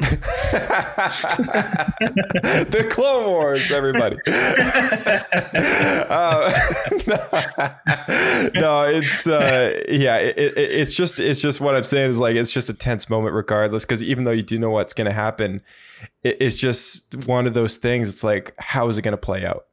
And Maul is, you know, he's such a big part of that final moment of the Clone Wars, in such a big part of Ahsoka's life now, in a way that he's such a big part of Obi-Wan's life, from having this super long rivalry between the two, and Maul's lust for revenge on Obi-Wan, not only for taking his legs and stuff, but losing that fight and eventually losing his places. And it's really the driving force of Maul at this point, is to just kill Obi-Wan. He doesn't really care about anything else. At this point. He doesn't care about money, power. He just wants revenge of one person. Right, yeah. He doesn't seem to ever get it, does he? No. So we flash forward quite a few years to Solo, A Star Wars Story, which takes place around 5 to 7-ish years. I think it's around there. After Revenge of the Sith. Okay, I always thought it was closer to New Hope. No, he's it's, you know what, I should know this. I feel like I did know it, and now I'm just blanking on it. How long after Sith? I probably shouldn't be Googling this, but so it takes place roughly around 11 to 14 years before A New Hope. So so pretty much exactly what I said. Because there's a 19-year gap between those two movies, so around 10 years, you know, or just before. That's a long time for Maul to just be hiding in the shadows. Yeah, just chilling. But he hasn't been doing nothing, because at the very end of Solo: A Star Wars Story, we see a brief appearance of Maul, who shows up on a hologram, and it's revealed that he's in fact the leader of a new criminal organization called Crimson Dawn. And this story is never concluded. Okay, we're still waiting on what happens to Crimson Dawn. But that's all I have to say about that story. It's a very brief appearance, and I loved seeing it. And his story actually picks up in the next animated series, Star Wars Rebels. Yeah, before we move on too far, though, like that really came out of left field, that reveal. Right. And I'm now probably as far as like what's left, I guess this is the only thing that is left. So I'm quite curious to what they're going to do to fill in this gap, because he's no longer connected to the Mandalorians, and they kind of think that he's betrayed them, essentially. We kind of learned that from Bo-Katan. I assume what's left after the Empire wiped them all out is all sided with her. And he no longer has his crime syndicate of all of them together. So I guess he created a new competing one. I don't know. Maybe he took over Black Sun and like relabeled it or something. Maybe. Like, we have no idea. Right. Yeah. That's honestly one of my biggest questions, aside from what kind of details came out of that Republic occupancy of Mandalore in the finale of the Clone Wars. But yeah, just as far as Maul's concerned, I mean, like, what happened with in those couple of years, like where did Crimson Dawn come from? Like, how did he set it up? Like, all the details on that. Yeah. Those are all never revealed, not even in Star Wars Rebels. Star Wars Rebels picks up years after Crimson Dawn's not even a thing anymore. Crimson Dawn's not even mentioned in Star Wars Rebels. It's because Rebels is actually a series that began and concluded before Solo: A Star Wars Story was even made. Wonder if it got snuffed out again by Palpatine, just like he did with the Syndicate. Maybe. I mean, it's a story obviously that we have yet to see, and I know there's a lot of people petitioning for a sequel to Solo, and I actually quite liked Solo: A Star Wars Story. I mean, there'll be a story where we find out Palpatine sent Vader to deal with it, and we finally get a Darth Vader duel. Right? Yeah. I mean, that would be awesome. That would be awesome. I mean, I guess we're about to get into it, but maybe I should save it to when we're actually talking about it later at Rebels. But Dave Filoni did mention that there's a very good chance where they could have had Darth Maul and Darth Vader duel, but he opted not to do that because of other characters. Yeah, that's referring to one of the episodes that Maul's in Rebels, which focuses in on Ahsoka's story a little more, and her conflict with Vader. But yeah, let's get into Rebels here. How about do you want to take the first couple episodes, and then I'll finish off wherever you want to stop? Sure, I'll just do half then. Good. So Maul eventually travels to Malachor in search of an ancient weapon, and his ship is crashed there, leaving him trapped there for years without contact of the galaxy, which I always thought was very interesting, because we meet Maul underground, under the surface layer of this planet, and he's kind of tricks Ezra, where he's like this kind of old, kind of like wizened, lost, weird character. Like, the best way I can describe it is if you've seen the old Aladdin movies, and in the animated one, and Aladdin gets imprisoned, and there's like that weird old man who's just been there forever. Yeah. Which we find out later is Jafar, right. Which actually is just, they just stole that storyline. Dude, they took Aladdin. It's just the same thing. They took Aladdin and just transformed that into Star Wars Rebels. Ezra is Aladdin and Jafar is Darth Maul. It's so true, man. It's so true. I just realized that right now, because we always make fun of Ezra being Aladdin because he's the street rat turned Jedi, right? So street rat. Take that, street rat. I mean, it was on. Was it on Mandalorian After Show that we started singing Arabian Nights? Arabian Nights. Yeah, man, I did not realize that at all right now. That really is just Jafar. Yeah, it's like this person pretending to be an old man who's helpless. And he calls himself Old Master. Like, that's how he refers himself to. Yeah. Ezra Bridger, who is manipulated into helping him retrieve the Sith holocron along the brief adventure where Maul also plants seeds of the dark side in Ezra and refers to himself as the Old Master. Yeah. Wow, there's we might have to tweet that out to Pablo or Dave Filoni. Hey, we got Jafar, we got Disney. Aladdin here. That's right. You getting some tips from Bob Iger? Yeah. Oh man, maybe for Star Wars Celebration we should just go as Aladdin and Jafar instead of like Darth We'll mix Maul. it up, like do it like Aladdin and Jafar with lightsabers.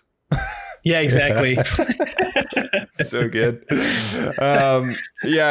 It's Maul planting seeds in Ezra is interesting. It's an interesting part of Star Wars Rebels because not only does it subject Ezra now to the dark side and to an actual like previous Sith, but his character is exposed to something that he then struggles with for the next following couple seasons. Like these seeds of the dark side follow Ezra into the final season of Star Wars Rebels. Yeah. He's kind of like he's had this taste of using his anger for power. Yeah. And so he realized that there is a strength there. Yeah. And he's always so desperate to save his friends at all costs that if he doesn't feel that he's strong enough using the light side of the Force, he will use the dark side to get the ends to his means by any means necessary, right? Right. Yeah. So we also find the Inquisitors here on Malachor, which we should talk about the fact that it's called Malachor because the Sith planet was always originally Korriban. Oh, you're thinking of Moraband. Which is it's Korriban. Yeah, Korriban / Moraband is another. It's another planet. Malachor. So Malachor is a different planet, which was just a planet that had this ancient war between Jedi and Sith, and there's a big Sith temple there, which had a super weapon inside it, and somehow all these people died on the planet and everything like that. And of course, it's worth mentioning the same planet that flashed back in the first Marvel comic that we talked about at the beginning of the episode. Yeah, how Palpatine brought him there to have the vision. So it's only natural that I'm assuming that Crimson Dawn at this point is somehow taken from him or gone or whatever, and he's come to the only place that he believes that there's a sanctioned place for him to gain power once again, and this is the super weapon. Or something inside the holocron inside the Sith temple. The one thing though is I find it hard to believe that Palpatine wouldn't have got that, because now that we know Palpatine knows of this planet and he took Maul here, why wouldn't he have gotten the holocron out himself? It's a good point. I honestly don't know. Like it's possible that maybe he left it there intentionally, or in planning to come back someday. I mean, he's Palpatine. He owns the galaxy. He probably feels like if he leaves something somewhere, it's going to be a safe place. I don't think he felt like as if the Jedi would show up there at any point in time. So he was like, yeah, whatever. I'll just leave it here. But right. And that being said, I think the Inquisitors try to get the holocron from them. So yeah, they might be tasked to do that as well. And Maul actually, I think he needs Ezra's help to actually get the holocron in the first place. So that's right. It's the rule of two is needed to get into the temple. Mm-hmm. So they have it set up where there's kind of these giant stone doorways that can only be lifted through the Force, and they're so heavy that a Force user can only ever lift one at a time, and you have to lift one and then the next, and then both go under the second one and let down the first one so you can open the third one and then continue on. So it's kind of a back and forth master and apprentice lifting the doors to get through. That being said, I don't know why several Jedi couldn't just go in and do it, but right. So many of these like little story plot holes. Loopholes. Yeah. But that was the idea. There can only be two, master and apprentice. So that's why Maul couldn't do it himself. Mm-hmm. So he actually needs to use Ezra to get through. Mm-hmm. Yeah. So the Inquisitors track Maul and the Jedi here, which is Malachor, while Ahsoka, Kanan were reluctant to trust Maul when they ran into him. With the help of the four of them force the Inquisitors to retreat. Maul kills the seventh sister and helps Ahsoka find the fifth brother. This is also, unfortunately, where we learn of helicopter lightsaber. Yeah, totally. Reason for the helicopter lightsabers was pretty stupid. Pablo admitted that the only reason they did that is they needed an excuse to get the Inquisitors from one side of the game map to the other. But yeah, I don't know. I would have been happy with it. They just cut it and boom, they show up. Exactly. They're just there. Yeah. They're villains. They can just appear. Yeah. Though I think they also tried to explain the lightsabers a little better, that they don't work by the blades having lift. I guess the lightsabers, because they're kind of that disc shape and they spin, they have like repulsors or like the anti-grav things on them, I guess is how they work. Yeah. Because a lot of people had a lot of problems with that, so they needed to explain it. So Maul betrays the Jedi, striking Kanan blind, duels Ahsoka. She leaves him, though, to fight Vader, and Maul takes a fall after Kanan beats him. He survives and makes off with an Inquisitor ship once again. His planet ruins. And at this point, he kind of considers Ezra to be his new apprentice, and he keeps bringing that up, mocking Kanan to his face, like, me and my apprentice will take this lift. Yeah. You two can go around the far side while they're working together. Which I thought was pretty funny. Just like super arrogant. Yeah.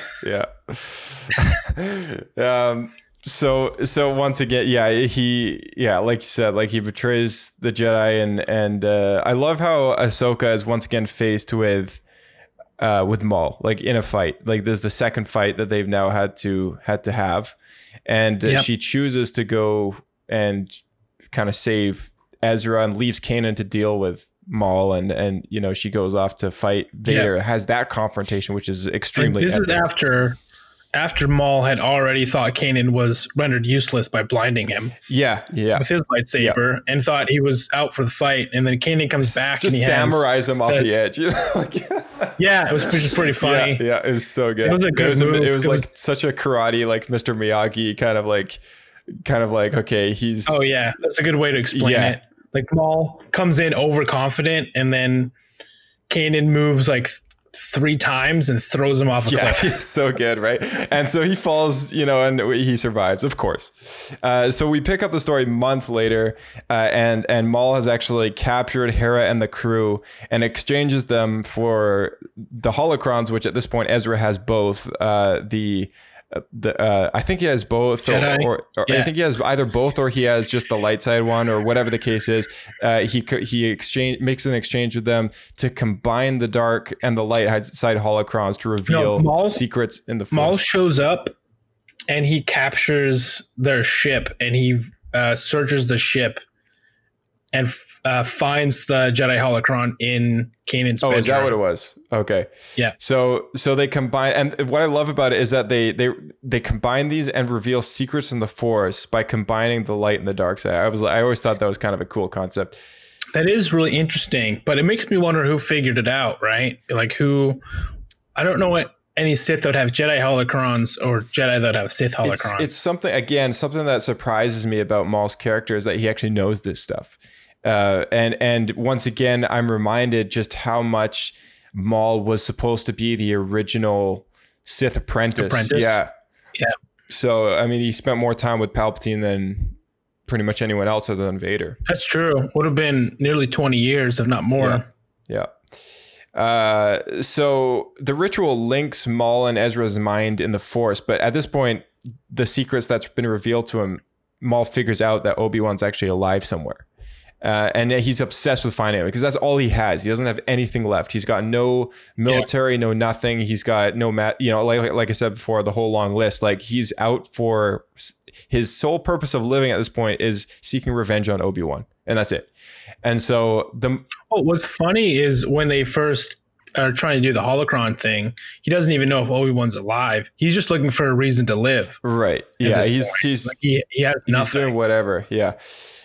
And it coincidentally works out because Ezra is looking for a way to destroy the Sith, and Maul is looking for a purpose, and they're both revealed a desert planet with twin suns, and they're both are led to Obi-Wan, who's the answer to both of their questions.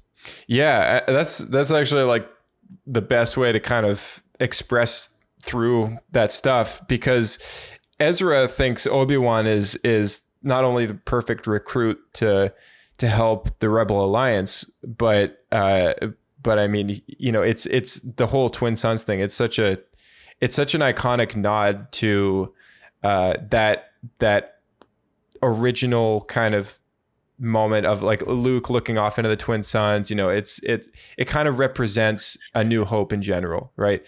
And it also represents Anakin's origin and like where he comes from and that whole lineage.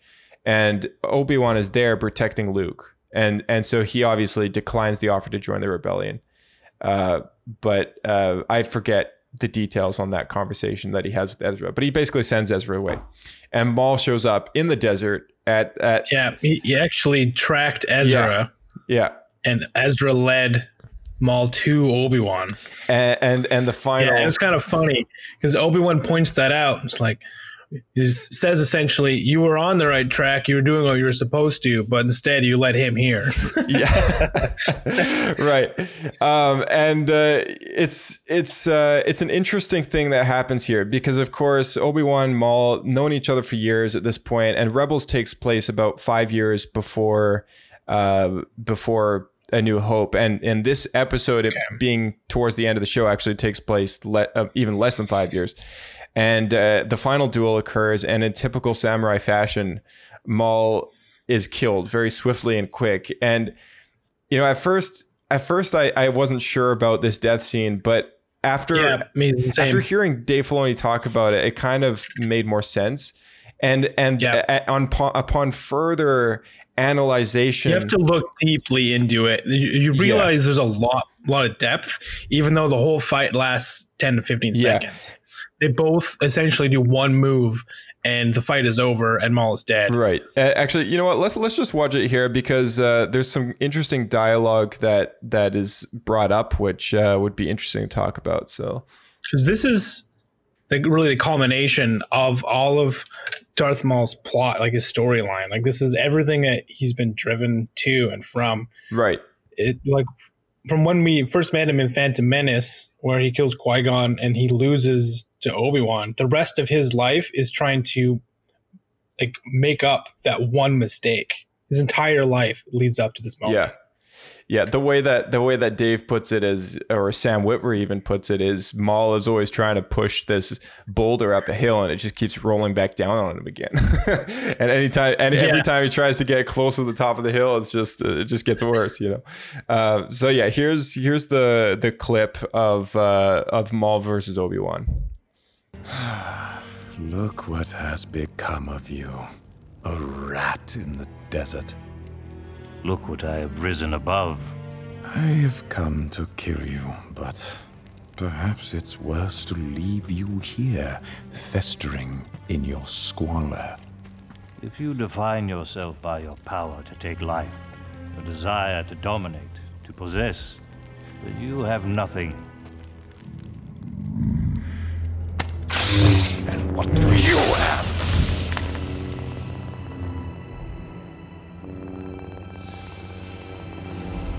Why come to this place? Not simply to hide. Oh, you have a purpose here. Perhaps you are protecting something? No. Protecting someone.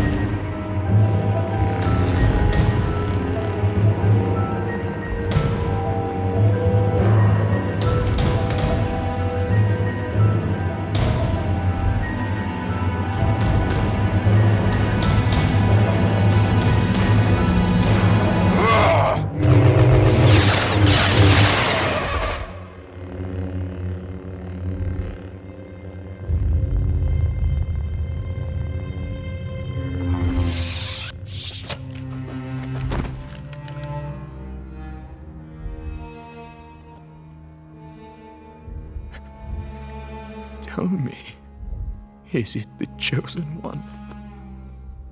He is. He will avenge us.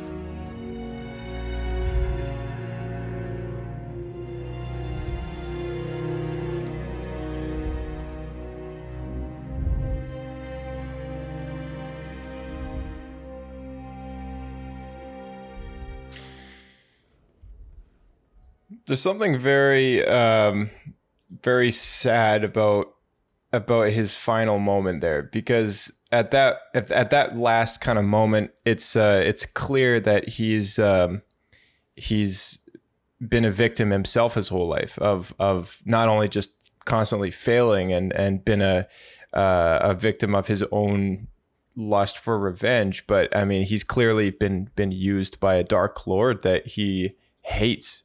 Yeah, he was a pawn. Yeah, he was a pawn. Yeah, he was a pawn in this giant scheme that Palpatine created. So he was manipulated from a child. I think he starts to realize that as he gets older, that he may not have went down this path of the dark side if he wasn't kidnapped by a Sith Lord and manipulated to be a pawn in this giant war, and he could have had a better life.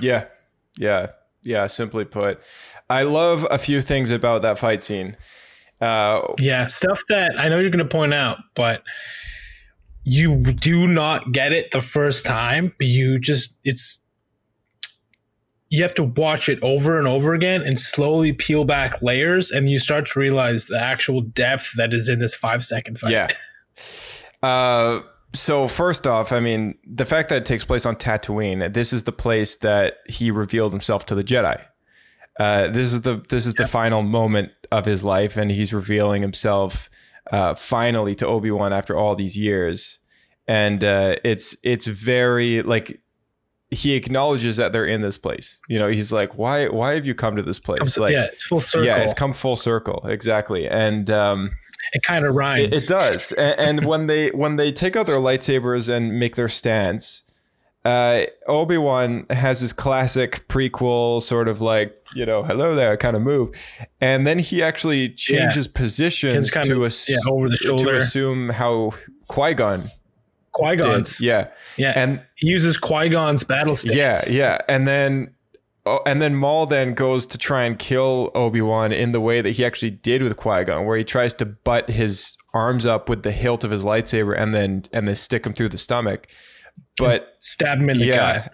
But Obi-Wan sees that coming and actually swipes down and cleaves him in. Like after 2 hits of the lightsaber, he's done. He cleaves right through the hilt, and he just cleaves through the middle of the double-bladed saber. That's right. It goes right into Maul's gut. It's so good, man. Like after all the fights that they've had, like it's just, you know, the shortest fights. It's totally reminiscent of all the samurai duels that have happened through many of the inspired movies that you know, the ones that inspired George, you know, to make Star Wars in the first place. So there's so many kind of levels of depth to the fight there. And Dave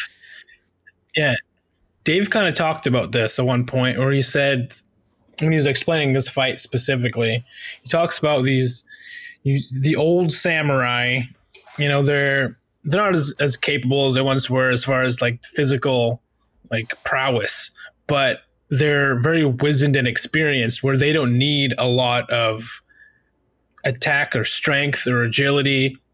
The whole fight is done in 1 or 2 moves, and that's it, because they're all just so talented and they've honed their skills so much. Yeah. And Dave said he really wanted to emphasize that, and you can kind of see that in Obi-Wan's face a little bit, where he, you know, defaults to his regular attack, and then he takes a moment to think about the situation and his enemy, and he adjusts his fighting style according to the person who he's fighting. Yeah. So instead of what he's comfortable with, he actually switches, and you can once you realize what's going on, you realize he switches to that stance to goad Maul in. Because if Maul just reacts the way he's been trained to without thinking about what Obi-Wan's doing, he's going to go to that first attack that he used on Qui-Gon. And it's exactly what he did, which was played directly into what Obi-Wan was setting up and gets rid of him in one shot. Yeah. And you know, it's like Dave said, like these fights, whether they're super epic or not, I mean, like they have to mean something, right? And that's always kind of what makes a good fight, is like a reason behind the fight. And so one of the things I love about how they're facing off the way that they do is that is that Maul goes to kill Obi-Wan in an artful fashion for his own satisfaction, knowing that he killed Obi-Wan the same way that he killed Obi-Wan's master. And this is the exact same mentality that Anakin has when he goes to attack Obi-Wan on Mustafar. He thinks that he can do better than what Obi-Wan did to kill Maul back in Phantom Menace. And so Anakin gets, Obi-Wan gets the better of him in the sense that he's actually not as powerful as he thinks he is. But Anakin thinks he can actually pull off what Obi-Wan did and flip over his enemy to take out Obi-Wan the same way that Obi-Wan's big kind of moment happened. Yeah, but he fails at it. And just the same way that Maul fails in this moment as well. Is like, it seems to me that anytime someone thinks they can get the better of Obi-Wan, they don't make it happen. Or Obi-Wan doesn't let it happen. So that's something else. He's always one move ahead. Yeah, and that's something else that I love. And the fastest chess games. I mean, I just watched the Queen's Gambit, excellent series, and I found chess is like a battle between two opponents, right? And it's like, it's not exactly like a samurai fight, but the concept is the same. It's like you're fighting somebody with a strategy, and they have a certain artful way of going about that. But the most skillful players can defeat their opponent very quickly. And it doesn't, the most grand epic fights, it's not going to mean that chess battle is going to last like a long time. Like sometimes if one person is much better than the other, it's just going to go quick. Right. And in the same way that this lightsaber duel, it's like, they're both really good, but they both know each other so well.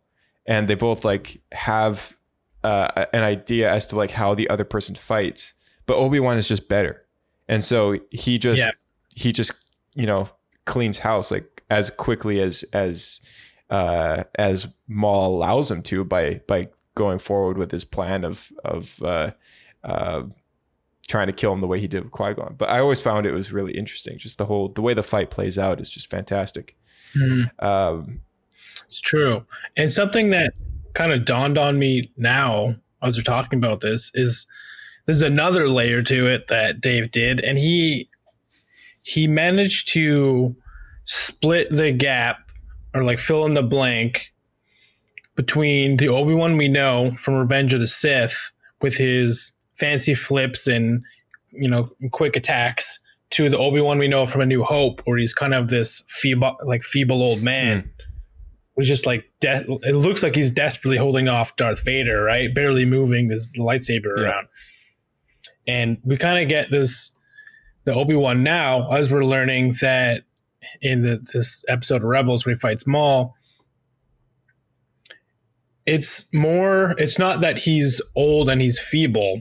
It's that he's wizened and his strikes and his blocks are more acute, right? He doesn't need to move as much. Yeah.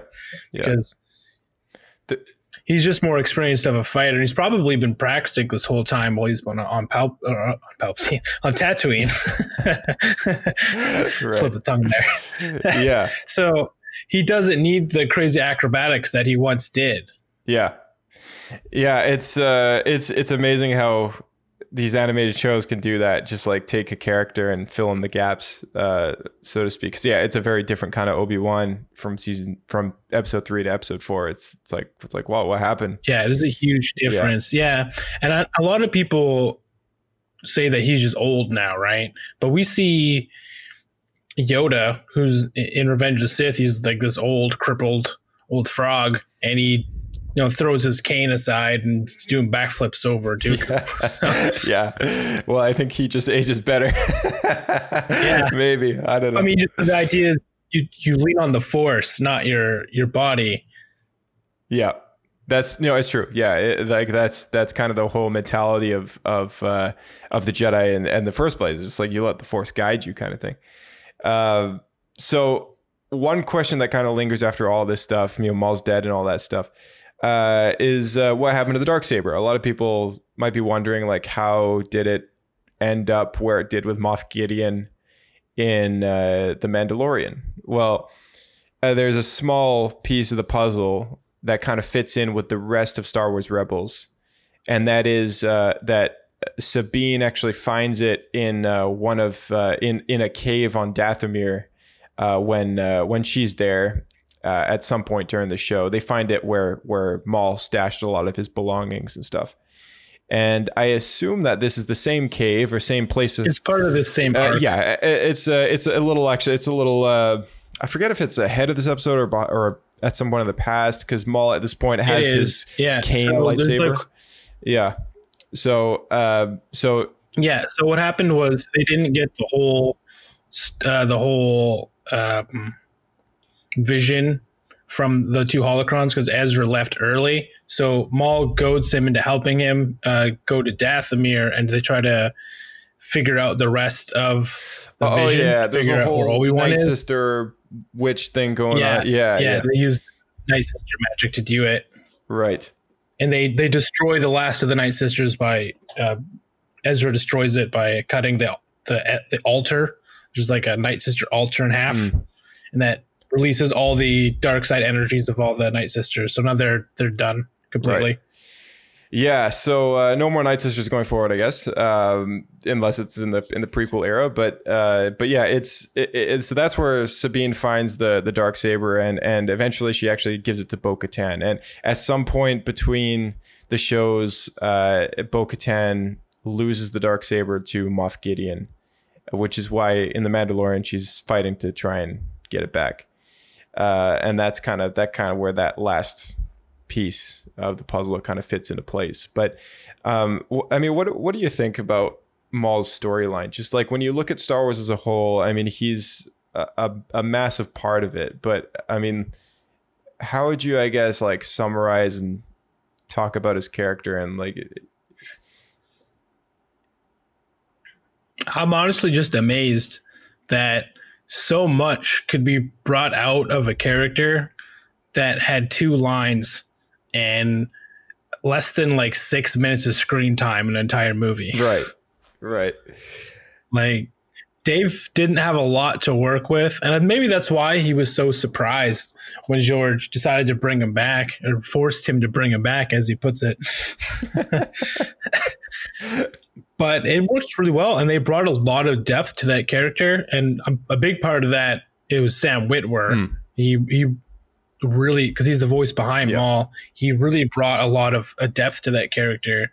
You can really feel just the tragedy that's behind him and like the manipulation. And Sam Witwer's a little too good at playing a character that's lost his mind. I'm just going to say that. Oh yeah. When we first meet Maul.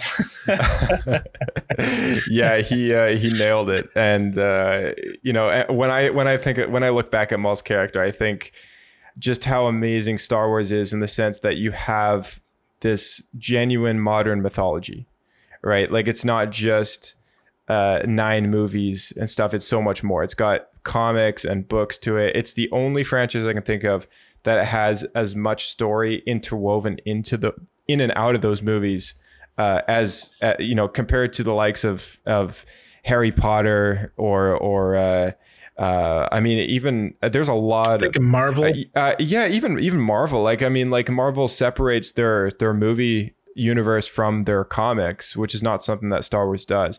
And so like, true. I get asked by people who aren't very familiar with the Star Wars books, and they say, "Oh, how are they compared to the films?" And I think instantly they're kind of like assuming that the movies are somehow based on the books. But I'm like, no, it's a shared storyline. Like they're different. It's a different story. Like you read a Star Wars book, it's an individual thing. It has connections to the movies, it has connections to the shows, comics, whatever, but it's its own thing. You can go and read a Star Wars book and you're going to be getting a beginning, a middle, and end, right? And it has it's one piece of this giant story. And when I look at Maul's story, it's like, yeah, he's only got 2 lines or so in The Phantom Menace. And yeah, he only has like 10 seconds in Solo. And then that's it. Like in the live action films like that. But it's amazing. Yeah, that's it for live action. It's amazing that we can sit here and talk about the character for 2 hours based on other stuff that he's been in. And that's kind of the idea as to like doing this whole what happened the sub-series is like, just really dialing in conversation about a character individually and talking about their whole beginning and middle and end through the story of Star Wars and through the Skywalker saga in general. This multimedia storyline. Yeah, multimedia storyline, and just literally acknowledging it for what it is, of being a single solid story. Because you know, it's a linear story, a linear timeline, and it's cool to kind of look at all these other bits and pieces, put the picture together, and really just kind of let it come full circle and talk about it as if it was one story. You know, to think that all these things that we brought up could be one interwoven. Yeah, I mean, everything we talked about could be its own movie series. Yeah, it's they touched on. Oh yeah. Like, it's funny because you don't realize how much everything kind of overlaps. Right. And Maul, like we pointed out, is in a total of like 10 stories. Yeah. And without him, Anakin wouldn't be the same. Ahsoka wouldn't be the same. Obi-Wan wouldn't be the same. Mandalore wouldn't be the same. Like, goes on and on and on. Yeah, it really does. He did a lot. The crime syndicates would be different. Like, he touched vast swaths of the Star Wars universe. Yes. Yeah, absolutely. He is the Phantom Menace. That's right. Actually, that's a really good point. Like, Dave Filoni really took that title and ran with it, because little did Palpatine know, but he didn't create a Phantom Menace just for the Jedi, but he created a Phantom Menace for himself and his rule. Yeah.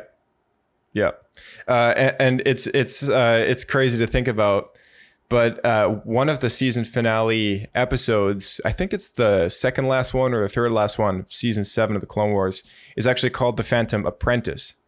So it was just a little callback to the fact that Maul is one of those menaces that episode 1 was referring to.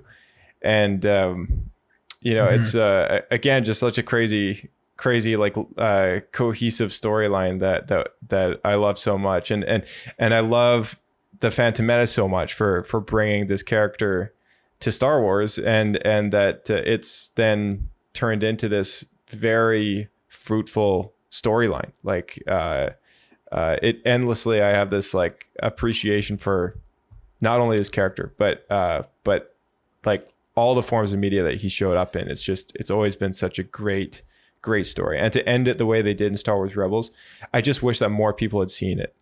And, you know, hopefully going forward with Disney Plus, true. You know, to anyone listening and stuff as well, hopefully going forward with Disney Plus available to everyone, that it's more widely viewed, and people start checking it out. Yeah, and that it's just not perceived as a kid show. I mean, like, Rebels Talk, honestly, which is another sub-series on the show I had going with Diego, it's been on a temporary hiatus for a while, because he's been a little discouraged by watching the show, because he just felt that it wasn't for him. And I kept saying, I'm like, dude, you did Clone Wars Talk, you did all of Clone Wars, like, you know, you got to do Rebels. And he's like, yeah, at some point I will. And I don't think he's ever going to round to it. So I'm going to have to talk with him again and see if maybe if I give him a little encouragement. Yeah. If he doesn't go for it, maybe you or I will have to take a swing at doing Rebels together at some point again. 'Cause there's so much to talk about in Rebels. Sure. You have to put a pause on my watch. Cause I've been rewatching it lately. Okay. Yeah. So, yeah, I'm on season 2. Oh, okay. All right. Yeah. So it's, I think Ezra just got a haircut. Oh, perfect. Okay. Well, then we're in the golden age of Rebels. It's a good show. There's so much. Exactly. There's enough to talk about in Rebels that it's not a terrible show. And honestly, there's a lot of good highlight moments in there, and, you know, very prominently Maul's death as being one of them. So, anyway, that's pretty much all I got. If there's anything you want to finish off with. No, we covered a lot, and I really have to just emphasize how much Dave Filoni did for this franchise. He really lifted up Star Wars when it was kind of, you know, down in the dumps, because it was the end of Revenge of the Sith. There wasn't a lot going on. A lot of the original fans that didn't get the prequels they were expecting, they were pretty disheartened, maybe even leaving the franchise altogether. And Dave brought those people and new audiences together and just reignited the flame that is Star Wars fandom, honestly. Yeah. And I think a good example of that, as we discussed, was Maul. Mm-hmm. Yep. Yeah, Maul is a character fans really connected with and loved in Phantom Menace, and I think I think George kind of knew what he was doing when he said, "No, we'll bring him back." And I think George at that point in time, when Clone Wars was still a new thing, George was always the person that had faith in Dave Filoni to continue it on in a really fruitful way, right? And here we are to this day, and Dave Filoni is involved in the live action shows and in a more prominent lead position that a lot of us have always wanted him to be in. And so, yeah, I mean, like from both of us, like big thank you to Dave for just being a hero to Star Wars fans across the world. So that being the glue that binds the Star Wars galaxy and fandom together. All right, thanks guys for tuning into Star Wars Escape Pod, and be sure to leave a great review and subscribe, as well as send this show to a friend. Don't forget about the links in the description below, subscribing to the Discord, and as well as shooting us an email at theescapepod@outlook.com. So let us know what your thoughts are on, of course, we have our Light of the Jedi conversation out there and about, and I don't know if you guys have checked it out yet, but we did a very thorough breakdown and discussion of that book. So if you have any questions regarding the High Republic era, or even questions about the book in general, if you don't plan to read it, is the perfect way to kind of get an idea for what it is. And if you do plan to read it, then just be aware we're going to be talking spoilers in that episode. Keep tuning in to Star Wars Escape Pod for more What Happened episodes. Of course, we're going to be doing a lot more of these. We're going to try and make them shorter, but just stay tuned for those, as well as more Lightspeed episodes covering the Star Wars news and headlines from across the galaxy. A lot of news going on right now, which I'm kind of saving up to talk about in the next Lightspeed, but of course, we'll get to that when we get there. And guys, this is a non-profit show. We don't collect any donations or anything like that. So if you can, please feel free to give what you would to us, and instead use that money and donate to World Vision, which the link is also in the description of this episode, and you can send that money to people who actually need it. So thanks again for being such heroes on this planet Earth, for helping people, tuning into this show, and as always, we'll see you next time here on Star Wars Escape Pod. May the Force be with you.